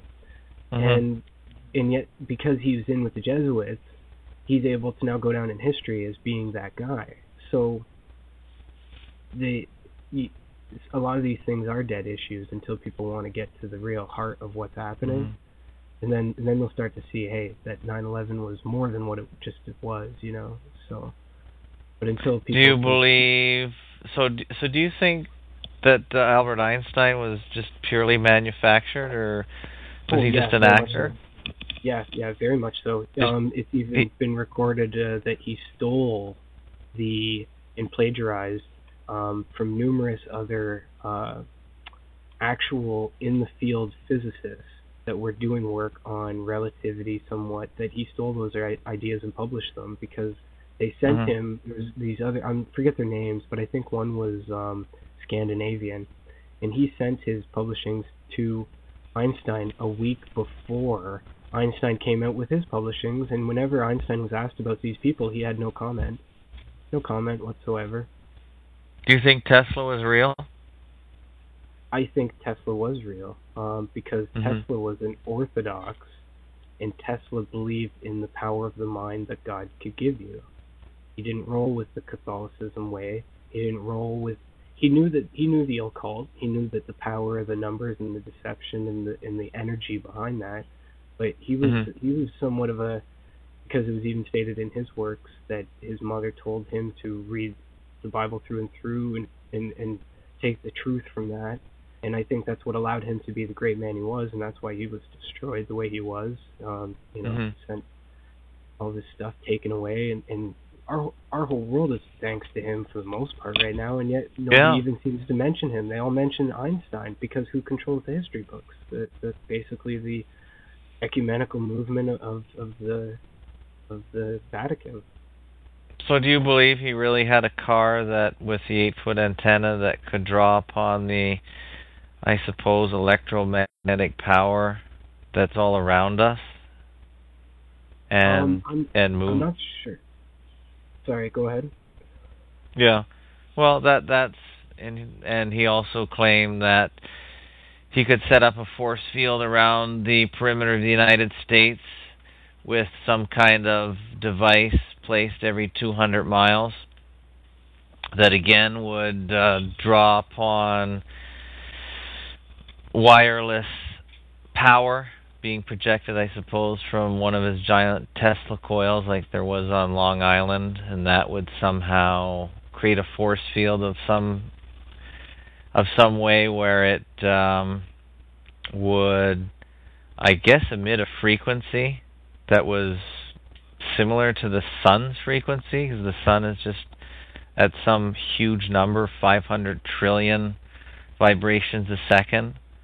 So it would be a force field that would literally break apart any oncoming planes that came into the force field. Do you believe that? I haven't done enough research on some of that to be able to say conclusively my opinion. But I do know he was stepping on forces and on nature and principles that are already in this world and at play that we don't have to manipulate and make up and theorize and fudge with. And he was looking at it from a more realistic standpoint than just some pseudo-psychological sense. And that's where I believe a lot of his technology is right. I don't so much Because if you look at the NexRad in the HARP and stuff like that, that's basically his technology. So they obviously were able to perfect something that he was working on, right? To be able to manipulate weather in certain aspects the way they do. Whether it's complete manipulation or even 50%, they're still able, from conclusive research, to be able to start and stop some things. And so I think that they're halfway to making a force field, but whether they can do it completely is another thing. Because the people who stole his technology and his thinking and confiscated his documents at his death are the people who believe in lies. So they're not going to see the truth anyway. They're going to mess with it so much that they're going to fudge it all up and basically turn it into something it was never supposed to be and screw with it till it's just destroyed itself. That's what these people do. They mess with things so much that they can't help but destroy it. So I think that he was onto it. I think with looking at some of his technology of how to take the invisible energy that we can't see and transmute that into usable power, that is definitely true. It's just a matter of being in a mindset to be able to accept that. We have a caller, Jennifer on the line. Jennifer, you have something to say about Tesla?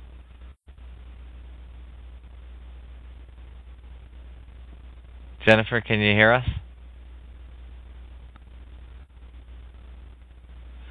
Okay, well, I don't know if she can hear, but she has a comment saying that she asked, do you guys believe that the big blackout was caused by a government-built Tesla tower?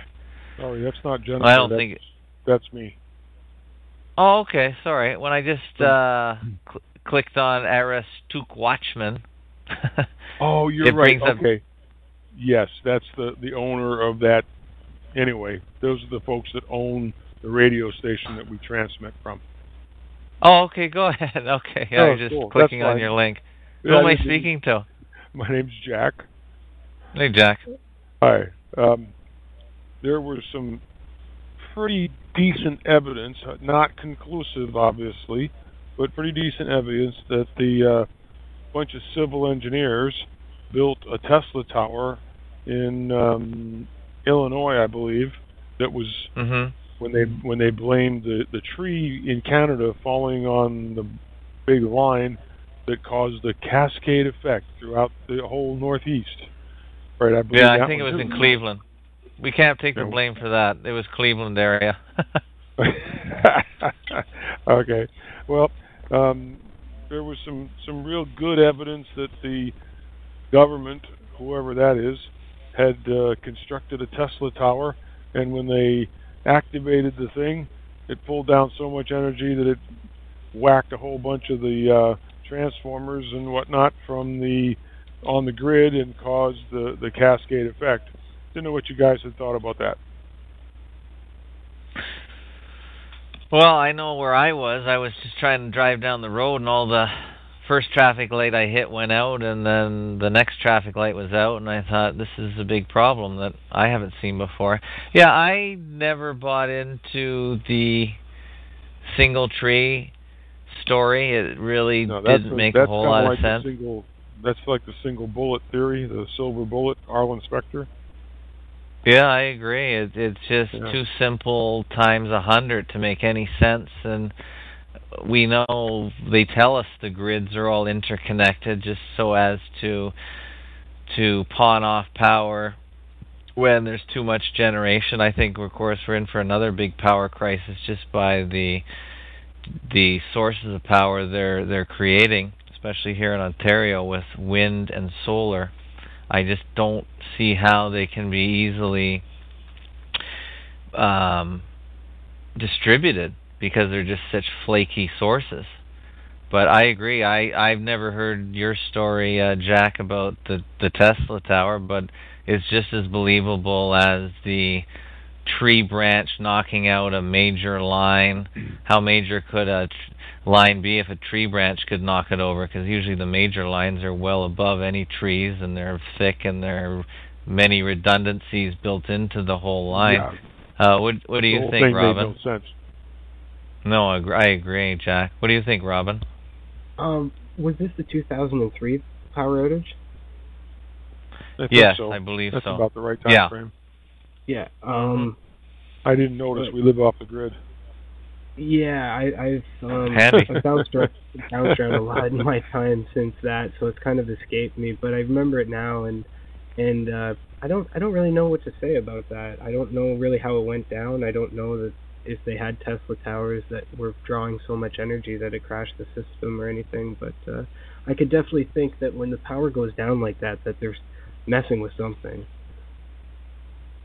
Well, the reports that I saw that seemed to be relatively credible indicated there was just a single Tesla tower that they were using as an experiment, that some government agency had kind of got authorized to build this thing, and they never expected the power surge that it generated when they activated the thing.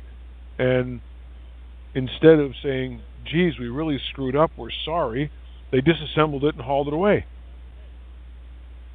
Yeah, well, that sounds about right. If it has that kind of power where it can unleash that kind of energy into the thin air and get picked up by a regular power line, it's credible to me. Yeah, it but can again, ruin the Tesla, economy, all that free energy. Of course, it would be the end of a huge control mechanism. What do you, Jack or Robin, think of nuclear energy? Do you believe it? Do you believe it really exists? There's a lot of evidence on some of the fakery sites about just the video around Hiroshima and Nagasaki being fake, and it certainly stands to reason that is the ultimate control weapon, the nuclear weapon. I'm not sure what you mean by is it real? You mean are there reactors that boil water at 4,000 degrees with nuclear energy instead of fuel? Well, if you don't buy into the whole nuclear bomb theory, where they actually have a bomb that could do what was done at Hiroshima and Nagasaki, if you don't buy into that, which I tend not to, so does that mean that there is no such thing as a nuclear reaction that can cause that damage? And by extension, does that mean there's something other than what we're being told going on in a so-called nuclear reactor that generates? No. There's no linkage? Not possible. What's not possible? There is the nuclear fission model is absolutely real. I mean, these submarines don't have squirrels running in a blooming little rack that's making that propeller turn. Mm-hmm. I mean, it's serious. The difference between the old diesel submarines and the modern nuclear submarine is 4 times the speed capabilities, 10 times the endurance capabilities. Those are not something you can just substitute a different type of fuel for. It's a totally different technology, and they absolutely exist. I mean, to deny the existence, I mean, would be ludicrous. I have many years of experience with that, so I'm not kind of blowing smoke here. I know what I'm talking about.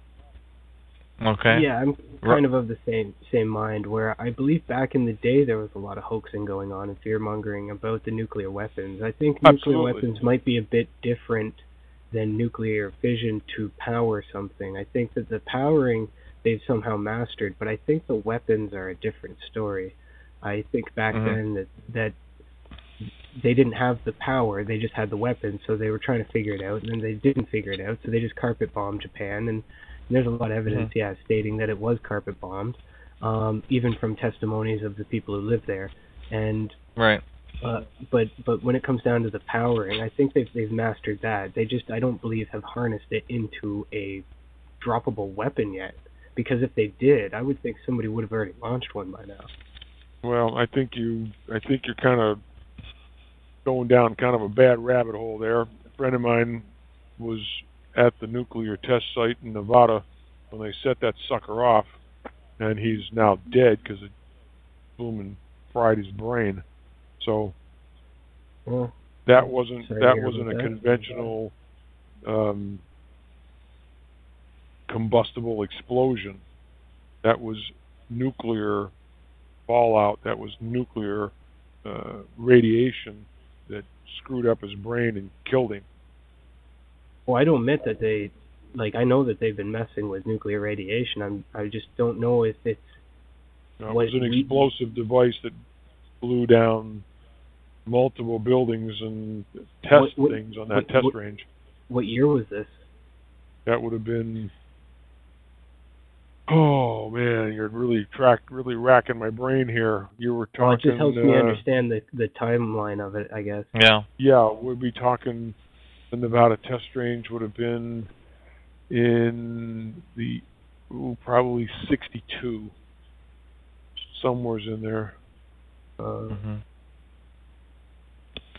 Well, I don't know, as other people say, because I wasn't there, but I think it's been a wonderful control mechanism for keeping any nation in check without really having to prove it. So one thing I don't seem to get with the correlation between how the states have so many nukes, but yet other countries just can't even make a nuclear reactor or a nuclear program. So I know that they pull their strings around the world as what they do to keep people from harnessing the technology, but I would think that if it was what it was, that people would know about it, like how to boil water, it just doesn't make any sense that that some people just can't figure it out at all. No, I agree. Well, their claim is they can't get access to the material to make it. I think that's the biggest thing. Don't let Iran have access to the material. The material's strictly controlled. But again, I don't buy into it. There's no way to prove it. You're talking about two different things. You're talking about a hydrogen bomb versus a modern nuclear weapon. And any one of these dingbats like Ahmadinejad or any of them can build a primitive hydrogen bomb, as in the one that the Enola Gay dropped on Hiroshima. And so there's a huge difference. That was a very crude nuclear device, and in a totally different technology. They're not trying to build something like that. They don't want to build something like that. That was large, cumbersome, not deliverable on a missile type delivery system. That was a big, heavy, honking thing that had to be delivered by an airplane that could barely carry it. So nobody's trying to build one of those. Nobody wants to build one of those. They want nice, compact, very high destruction capable weapons. And you take a Trident missile. A Trident missile has 10 warheads in it, each with a nuclear payload. Yeah, I was just going to get to that. You believe that those ICBMs then have that capability, that they've Yes, they do. They've been able to package the big boy down into that. Okay.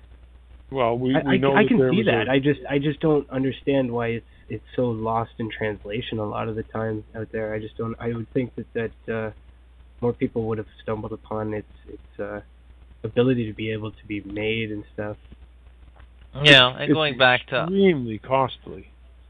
Oh yeah, I would imagine so. Not something that most governments with any restrictions would be able to do. We had no restrictions when we did that. They just threw gazillions of dollars at it. Nobody had any control. We had no idea how much they were spending on this insane technology. And so there was no restriction on the raw materials, there was no restriction on the technology, and there was no restriction on the amount of money they could print and just do it. And so it's a totally different world today, and you have us saying, well, you guys can't have it, and them saying, who the heck made you king? Right. Well, I don't believe the whole Iran-Israel conflict at all. I think they're both actors as well, so I don't buy into that either. That whole it's the Hegelian dialect. That whole conflict has been used for the last 10 years now, how we're just about to attack Iran and they just about have the bomb, and that's just it's another more like distraction. 20, but yeah. Yeah, what do you think, Robin? Dialect. Sure. What do I think about the just about the Ahmadinejad conflict with Iran and how Israel has to attack them, otherwise they'll get access to nuclear weapons. Yeah, it's all a front. If anything does come about in the future, it will be a war again based on a papal crusade. That's why they use the Hegelian dialect against mostly religious nations. They don't use it against people who don't believe in certain things. And most of these people, like the PLO and all these other radical groups, they're all trained to be who they are through the numerous different organizations and side cults that they deal with. So you're not really dealing with real people anyway. Even when you get to those people, they're all part of the fictions and the plans. So, but there will be another papal crusade against another counter-reformation. I see that, but it won't come about as a nuclear war. It'll just be another big war-on-war fight, because that's what Albert Pike stated too, is that there's going to be a third world war. These people need it to happen so that they can continue their agenda. It's just a matter of time. Yeah, Albert Pike was the 33rd degree Supreme Council Freemason, I believe, of the South jurisdiction back in... right, he wrote Morals and Dogma. Yeah. And there's a monument in the District of Corruption to him. Yeah, the District of Corruption, that's good, I like that. Yeah, that's good. He illustrated that they wanted a third world war, so they already passed the two, and I think we've bought our time a lot. We've used up a lot of our time to get to that third one, but they're planning it off nicely, and eventually I think they're going to have to up their timetable because people are finding out about this more and more. And it goes kind of, I guess, back to the biblical Gog and Magog war of the they instigate it over Israel, and the people will come in, the superpowers like Russia and China and the States, and have at it. And so, but I don't think it'll be fought with nuclear weapons. I think it'll go back to another whole airstrike kind of Iraq-style fighting. And the scripture says that they'll be cleaning up the array for 7 years. And it's going to be so caustic that they can't touch it. The people that deal with it will die, and they'll be burying the dead for years. Yeah, I think that the time of tribulation is coming very fast. It's just a matter of how they're going to kick it off. And that's why I think they keep pulling these psyops and keep running the show, is because they're trying to hone in on what's going to actually get our attention. But so many people have become desensitized to most of it after seeing it so much that they're just like, oh, they play it off like that's normal. So they're trying to also make it to their best advantage. Yeah, very true, right? So they obviously don't want to be caught in the middle with the rest of us if it does go down. So, yeah, they're really trying to fine-tune their strategy, because the next one will be the big one, I believe. And it'll be some time before, again, the cleanup would ever happen. It's very difficult to say it's going to start tomorrow. It's much easier and much more accurate to say, I see that it started last week. Yeah, I came to that conclusion myself a couple of weeks ago, that we're already in it. It's just a matter of when some of the dominoes fall over that will really kind of move things on a bigger, more noticeable pace. But I've already believed that we've entered into this, and it's not something that we're still waiting for. Are you talking about the time of Jacob's troubles, or are you just talking about difficult phase? No, I'm talking about the tribulation and the coming rapture. I believe that we've already moved into the past the threshold of that, and we're starting to see the effects. I would give it another 10 years before this world's going to be engulfed in the last World War. I give it till 2019.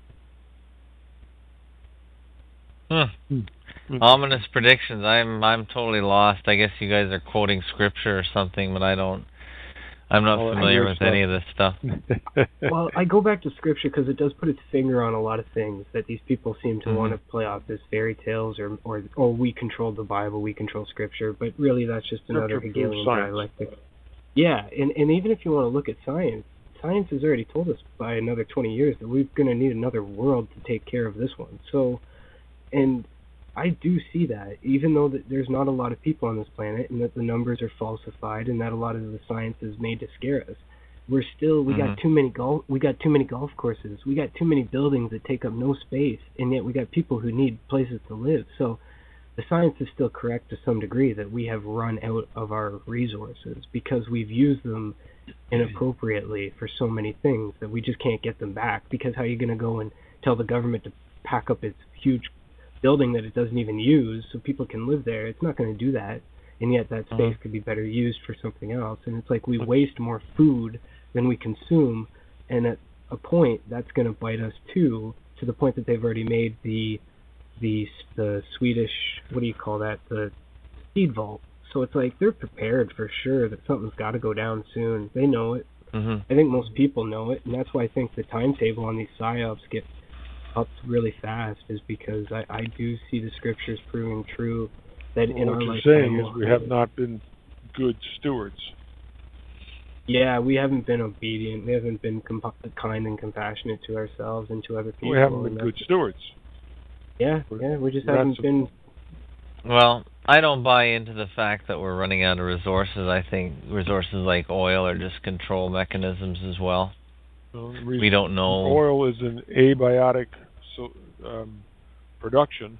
The Earth constantly reproduces the petroleum product that we pump out of the ground. Yes. There is certainly the great possibility that we can pull it out faster than it's being reproduced. So it's a balancing trick. But the idea that there are so many gallons of dinosaur bones decayed in a hole under the ground is nuts.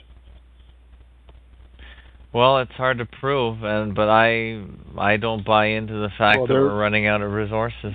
Yeah, their science proves that, because according to their science from numerous years ago, we should have run out many years ago. That's right. We keep running out. Upgrading their information. Yeah, right. Yeah, we keep running out. We keep going to war with Iran. It's any day now. So yeah, any day. In 2 months, they will have this capability. Well, 2 months never shows up.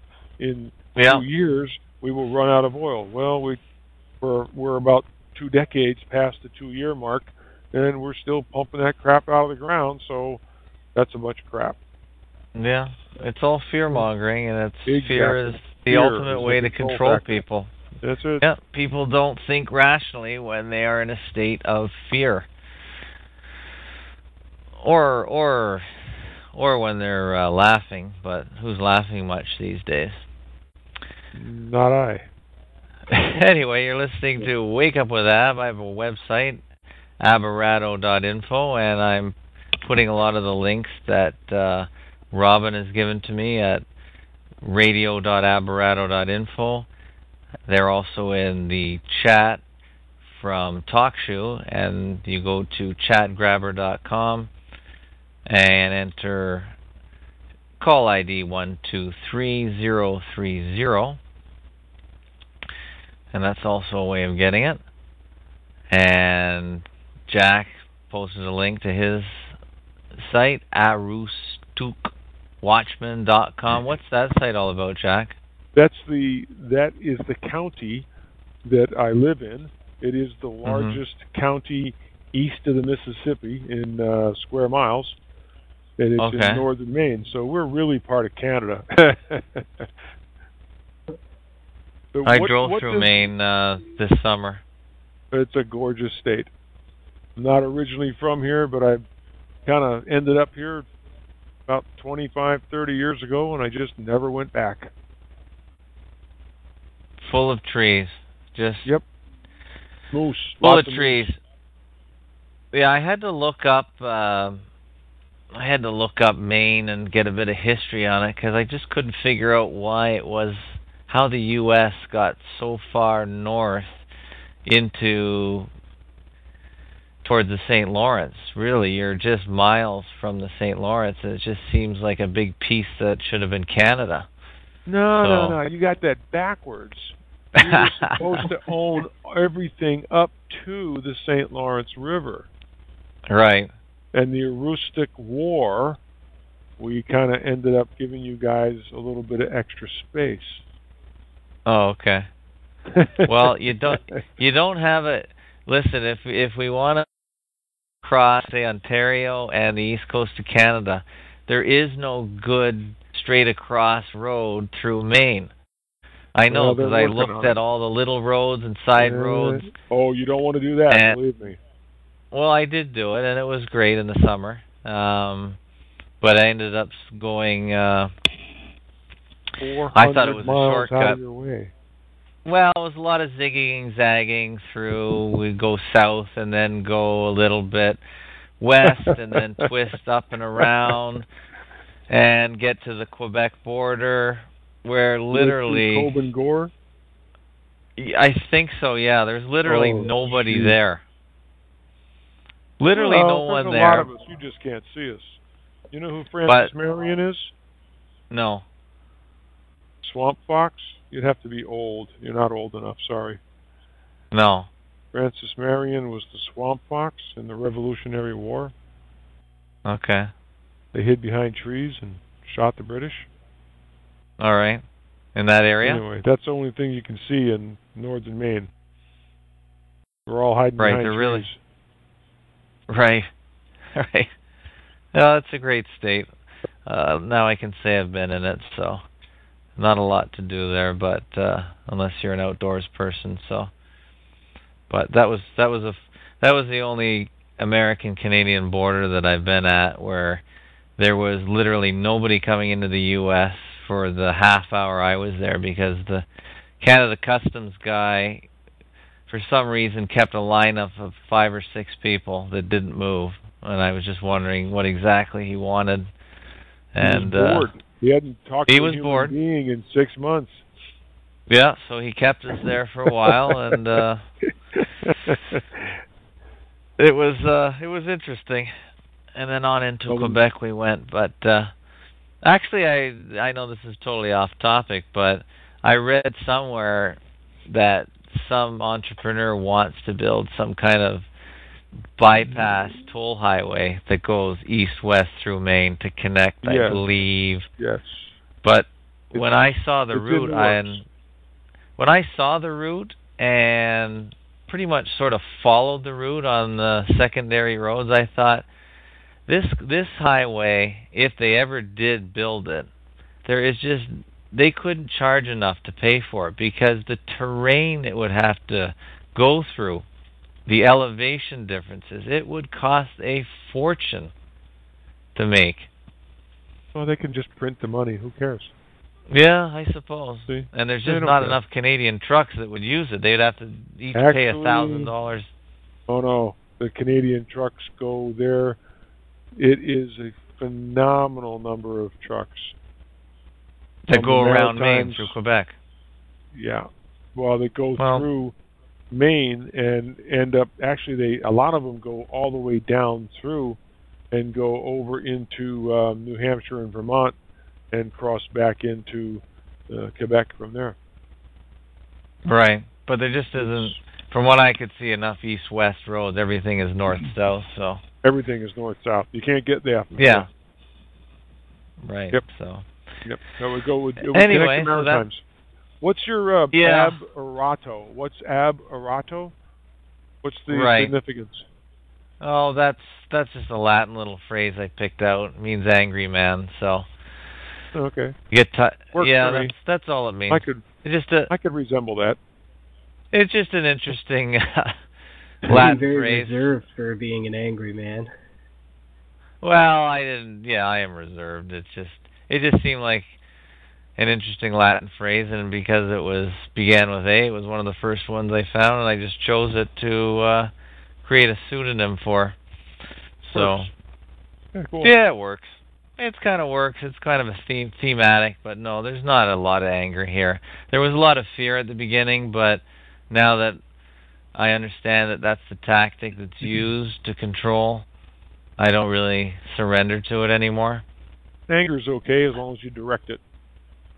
Yeah, anger has lost the control as well, What's the scriptural reference? Be angry and sin not. Oh, is it? Well, I'm not a big scripture fan. I kind of like that stuff. Well, no, there's nothing wrong with it, but I'll correct what I said. I haven't been exposed to it in a big way, so. We're going to work on you. Well, good luck. I hardly don't read a whole lot. Unfortunately, I'm too busy doing all these other investigations. I'm kind of wearing out. How are you doing, Robin? Do you have anything else you want to add to the conversation?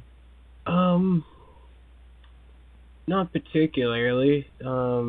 There's always something to talk about with all the things going on, but I guess really doesn't matter in the end.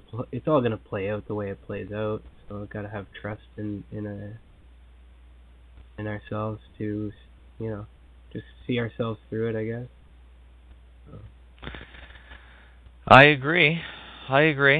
All right. Well, appreciate the chat. Appreciate Jack for joining us late in the call.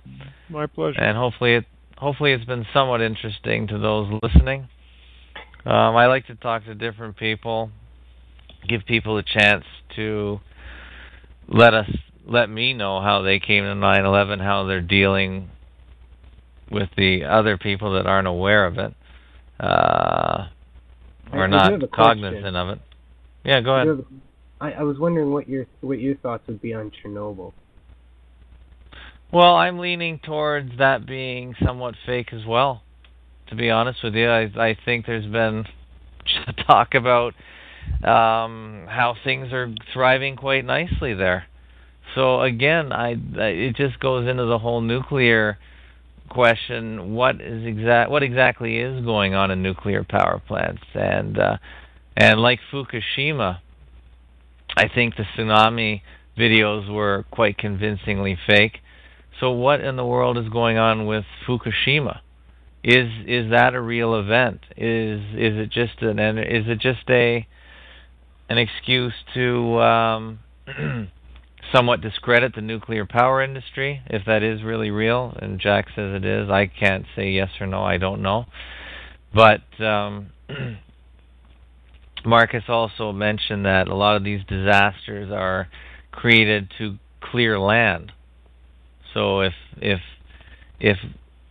that is part of Agenda 21, where they want land clears or return land to its natural state, then they create a disaster, perhaps, and that's a good way to get rid of people if they say the whole area is radioactive. So again, I don't know, but it doesn't really seem to be panning out. And again, with Fukushima, where are the mass casualties from people exposed to radiation? Seems very similar. Wasn't typhoid going around at that time, or some type of immune system problem, rather than people getting contaminated? Oh, okay. You mean, so instead of getting nuclear poisoning, it was something else? Yeah, like a small plague of some sort. I thought I read that somewhere. That's how they were trying to cover it up and use it to their advantage. Sounds totally plausible. And we don't expect to get really good information out of Russia because we expect their media to be controlled. Whereas over here in, say, Japan, we expect to get somewhat closer to the real story. But I don't feel confident that I've got any real information out of Japan. Do you? Yeah, no, I haven't got any real information, which leads me to believe that there was no real information. Yeah, everyone is confused. The government agencies that are supposed to report to us, they're all confused. The story keeps crossing in on itself, where it's just so typical of PSYOPs, where the details are lost in the muddle. They just create a huge muddle where nobody can know anything. Sounds like Benghazi. Another psyop. Lovely. It must be. I don't even. Did this ambassador even exist? He just looks like. You believe he existed? Oh, I know he existed. I believe that he was probably part of an international Obama orchestrated gun-running weapons tunnel, and he needed to be taken out, and his time was up. You see, but I don't buy into that. To me, feeds more into the fear. I don't think any of these people are taken out. I don't believe in the Obama, the left-right fight. I think it's all orchestrated. Left-right fight, of course, it's all orchestrated. There is no left-right. They're all it's all distraction. Team. So I don't think they're all being controlled. Oh, no doubt, but I don't think anyone has to be killed. I think that's just part of the fear. If this ambassador even existed, if he wasn't manufactured, because I don't know, is there any much information about him before any of this went down? None of it makes sense. None of it adds up. So I discounted it. He was definitely a person. He was definitely there. He's a married man with a homosexual lover. Right. A very convenient tool, and probably associated with the transfer of weapons into the Muslim Brotherhood. Yeah, that sounds just as good as anything, but I don't think there was any. I don't think any big event occurred, and again, that story keeps getting crossed up, keeps getting changed, and it leads just to a state of confusion, and that leads normal people just to walk away from it. Well, I was attracted to whatever you guys were doing because of your 9/11 stance. We have taken a strong stance against the government statements on 9/11, and we have had some of the top people in the world that refute the 9/11 scenario on our show.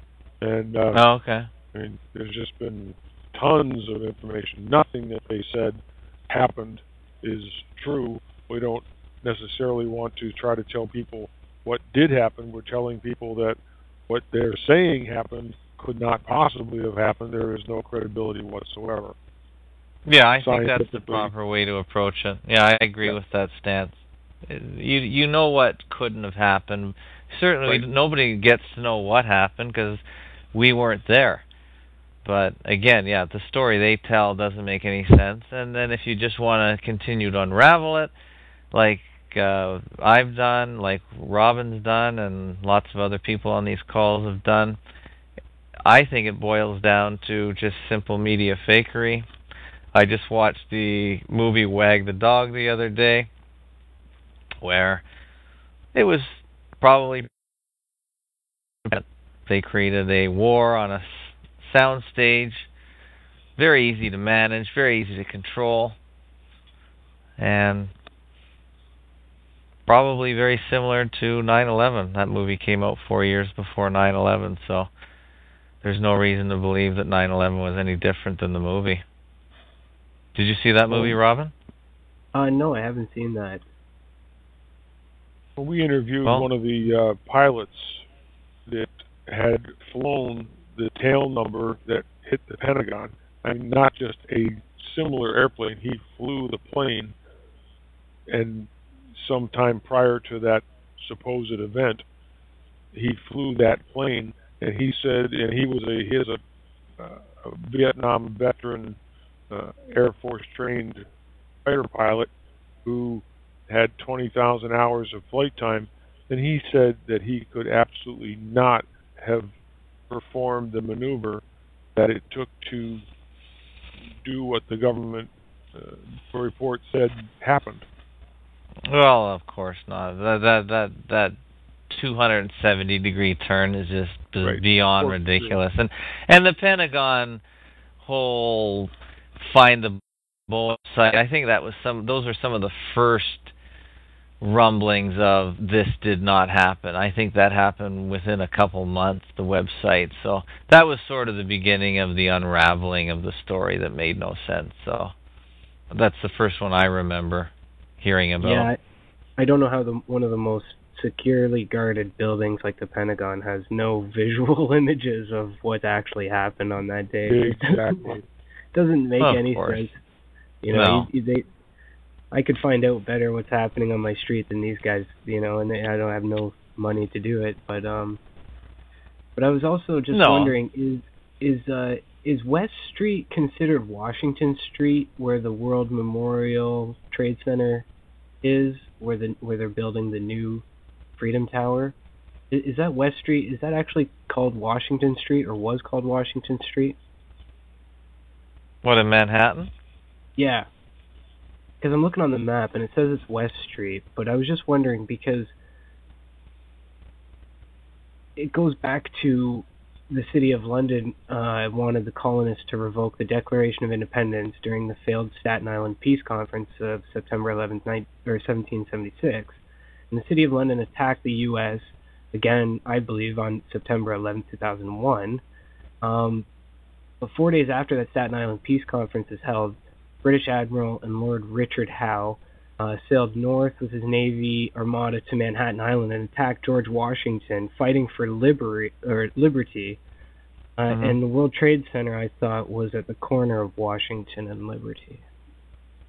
Interesting, yeah. So that happened on September 11th, 1776? Yes. Well, I never heard that one. Staten Island Peace Conference. Well, they love their dates, don't they? They love their... Mm-hmm. Yeah, because the new tower is going to be 1776 feet, right? So. Yeah. Well, that's just fun with numbers, isn't it? That's they enjoy letting everybody know that this is a big game, and they put it right there. It's not really hidden; it's hidden in plain sight. That's what I'm doing. So, you know, it's been a pleasure conversing with you gentlemen this evening. It's past my bedtime by about 3 hours. Yep. Me too. Nice to talk to you, Jack. Thank you. Call anytime. Show, by the way, was it just in the listings page of Talk Show? Yes. Is that how I went on. I have a Talk Show account because this is how we conduct our normal on-air broadcast. We do it on TalkShoe, which links to our transmitter. It's then linked to other transmitters and live streams down the line, and that's how we do it too. Pretty cool. Yeah, it's pretty fun. We have a big 5,000 watt transmitter, so we're actually an on-air AM radio station. But we that's cool. Yeah, we have 5 little teeny transmitters throughout the state that are pretty cool little things that get us around the multi-billion-dollar conglomerates, and it's kind of interesting. We're having we've been doing it for 3.5 years. We've got about 1,500 hours of recorded shows. You might want to go and check out some of the 9/11 ones. On your website, aristookwatchman.com? You can do it right on the TalkShoe archives. What's your number? What's your TalkShoe number? 52956. Okay, very good. I will. Are they labeled as such? 9/11? Yeah, usually. Yeah, there's about 1,500 hours, so it takes some time to weed through them all. Right. What is the reach of the AM transmitters? How far do they go? The big transmitter is a 100-mile radius. Mm-hmm. So it covers all of western New Brunswick and most of northern Maine, and then we have we've bought these nifty little 1 or 2 watt transmitters that travel a mile, and we put them in the high density residential areas in different cities throughout the state. We've got 5 of them so far. They cost $305 a piece, and they're really good, reliable pieces of equipment. And where do you put them? In people's houses? Yep. or businesses or whatever. And they're hooked up. We pull it right off the live stream. We live stream the show, and people pull it right off the live stream, retransmit it, and then they're free to broadcast whatever they want for the rest of the day. Okay. Yeah, what do you use to live stream it? Splatterbox. Splatterbox. Yep. Okay. Because I'm looking to just put my recordings on some kind of shoutcast server and just have them keep pumping out for those that don't want to download, that just want to tap in and with a shoutcast player. No.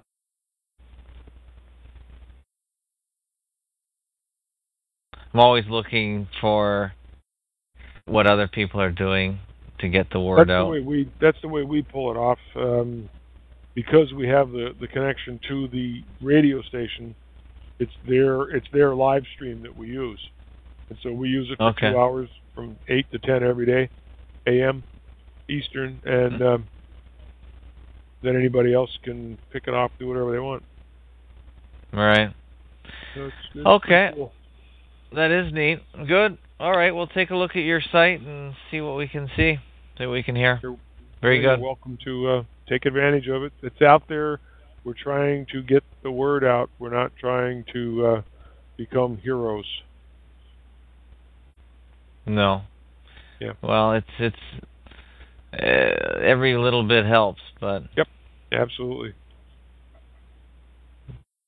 Try not to give up, going, fellas. That's what it's all about. No, keep I the agree. Conversation going. You got to keep the conversation going, even if I don't agree. It doesn't matter. Keep the conversation going.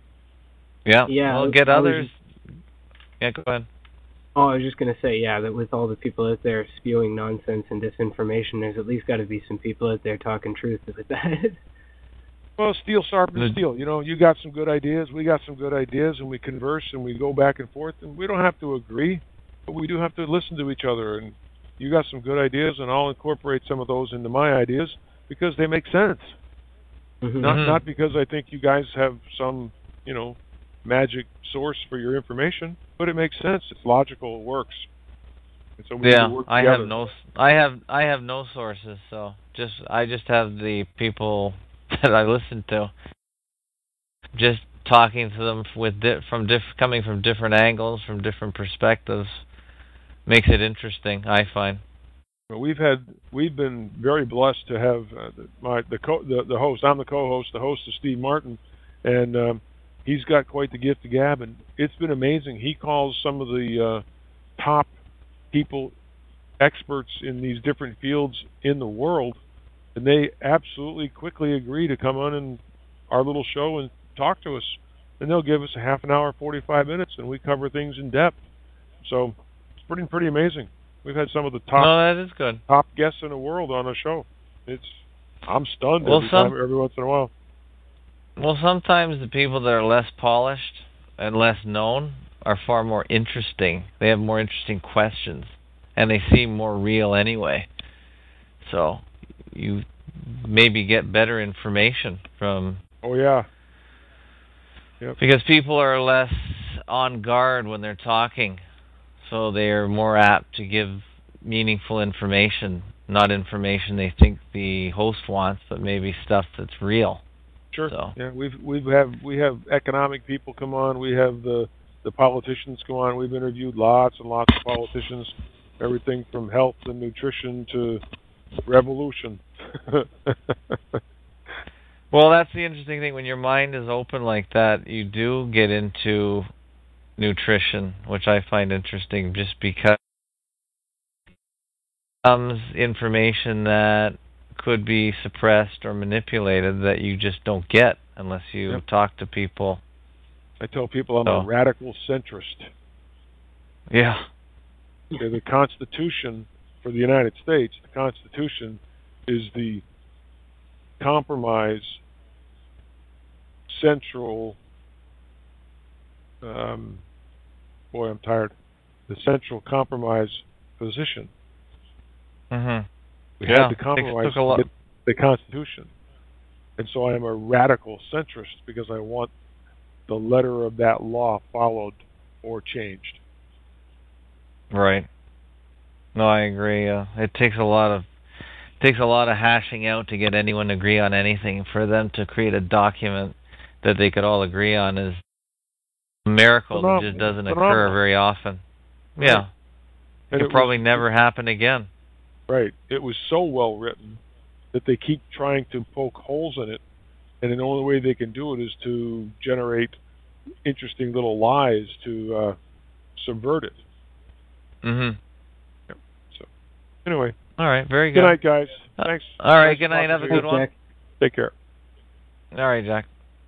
And Robin, anything else you want to comment on, or I think it's time to call it a night? Yeah, it's probably a good time to call in the night, but I just wanted to know your last opinion on the Declaration of Independence and the treaty that was signed shortly after that, because I'm just wondering if the Declaration was even made for the American people anymore, or whether it was just a sellout argument to be able for the Crown to take control. I was wondering if you researched it. I honestly don't have a real opinion on it. Your theory sounds as interesting as anything I've ever heard. So, who knows? Okay. You're saying that it was just part of the whole plan? Yeah, just to make the people feel like they were at home. It could have been. I really don't know. The only thing that I have a problem with is I just have a problem believing that all this was orchestrated. It just seems like too big of a plan, too much work. And that's how I even thought about 9/11. I bought into the fact that it's just too big to pull off. There's just too many people involved. So, yeah, I used to think the same until I realized after looking at that, if they can pull that off, then I would wonder how much that they've been trying to pull off. And the more I research it, the more I go down into the hole, the more I see that they've pulled it all off, and we're none the wiser, in a way. No, yeah, you're way deeper into the hole than I am, and again, I still can hardly believe it was done so well, but and still going on to this day, and most likely it will not come out. Our voices are just few and far between. So I agree. I just don't see how it's going to be revealed past these little shows that make zero impact on the general population. Phenomenal. So when you go into telling me that the whole United States plan, the whole Constitution was engineered, it just seems because everything is open and everything has been proven fake, and so many things have been proven fake. I have to leave my mind open to it. Just have no way of proving what it could be. Just basically have your foundation be quicksand. Yeah, wasn't before we wrap this up, wasn't there one of the, was it Truman or one of the presidents that talked about a conspiracy so large that most people wouldn't even care to understand it or couldn't? You remember that quote? No. That they you have to Google it. That they'd be faced, one sec here.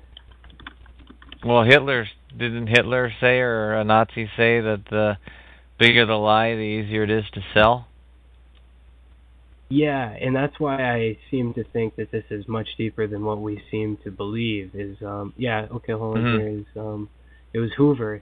The individual is handicapped by coming face to face with a conspiracy so monstrous he cannot believe that it exists.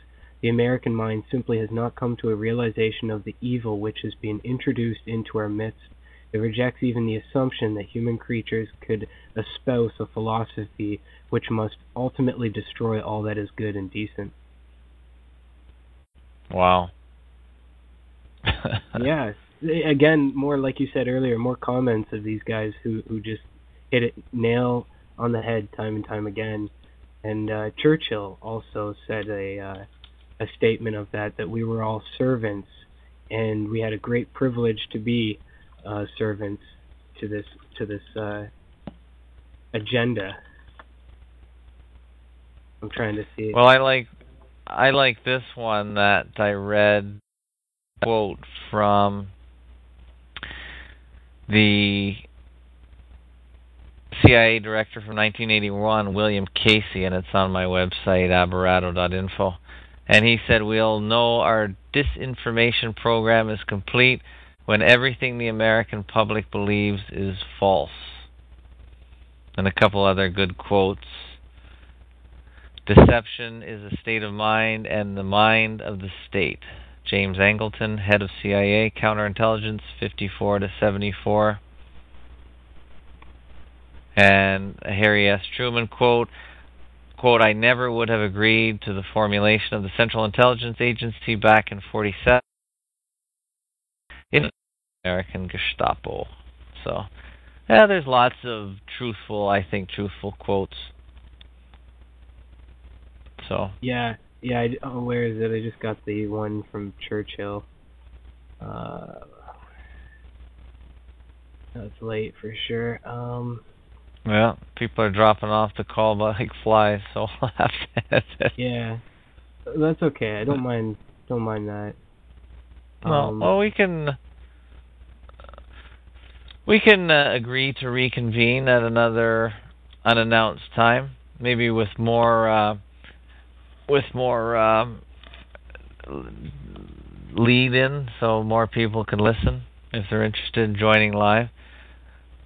Because it's having so many technical problems, and I didn't really want to announce it that way, get people interested, and then I couldn't pull anything off. So we're lucky that you're shooting today, otherwise there would not have been a call.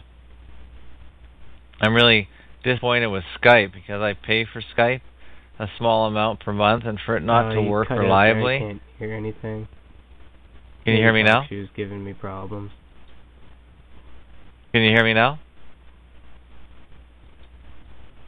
Uh-oh. Are you there? Well, can you hear me now, Robin? Yeah, I can. It just came back on. Okay, well, I'll just finish off with this quote from Churchill, and then we'll end it on that. Yeah. All right. The one who cannot see that on Earth a big endeavor is taking place, an important plan on which realization we are all allowed to collaborate as faithful servants, certainly has to be blind. And Churchill was the first cousin of Adolf Hitler's father. I know, I've heard that a lot. So you're just again saying these people are all put before us. They're all part of the same club. Right, they're all just actors that are front for this massive Vatican Jesuit Club of London or City of London Club of Rome conspiracy. And they're all related. They all seem to have a part in being related. Like Kate Middleton and William are descendants of George Washington, or Kate Middleton is. Right. So it's like these people are definitely keeping it in the family. Yeah, seems to be. And looks like we've lost everybody. Maybe TalkShoe hung up on everyone. So I'll close it with a little song from an artist that I like, Cat Stevens, who converted to Islam. And now that I look into Cat Stevens, I think maybe he was running away from being co-opted by the music industry, because he was another interesting guy that was very popular but just decided to drop out of the scene. And because of what I've read and heard, culture creators or popular singers, if they weren't brought to us, which I don't think Cat Stevens was, I think perhaps they approach them and ask them to put out their message or stop putting counter messages against their agenda. So yeah. Well, the same with Dave Chappelle. Yeah. Question mark mystery, and I didn't really look into it because I never really followed him. But yeah, neither did I until I found out more about this. That some people don't like it, so they drop out. Well, they won't join. So you can you're either with them or you're against them. So I don't know his story, but I'm guessing Cat Stevens, for instance, just dropped out of the system and disappeared for 25 years, converted to Islam, he says, and that's as far away from the system as you can get. Yeah, for the most part. All right, well, you're listening to Wake Up with Ab. My website is aberato.info. These archives are radio.aberato.info. Thanking Robin for joining me, and we'll have to reconvene another time and see what else we can talk about.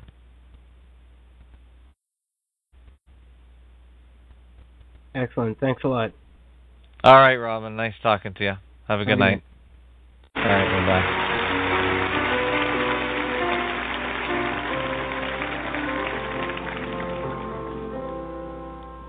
Morning has broken like the first morning. Blackbird has spoken like the first bird. Praise for the singing, praise for the morning, praise for them springing.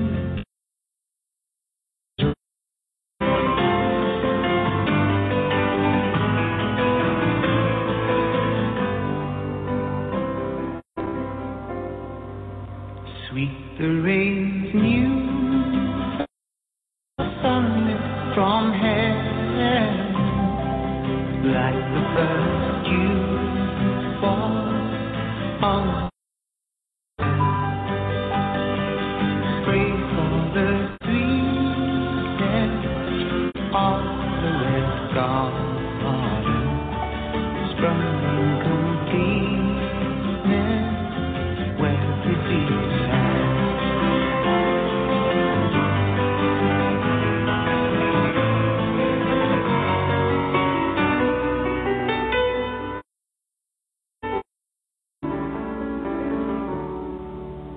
mine is the sunlight, mine is the morning, night, Eden's all play.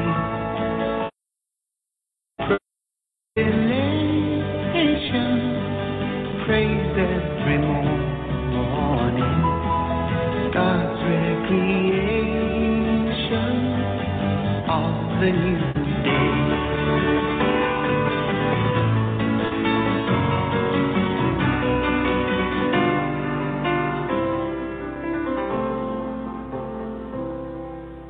Morning has broken like the first morning. Blackbird has spoken like the first bird. Praise for the sea, for the morning, praise for them springing fresh from the world.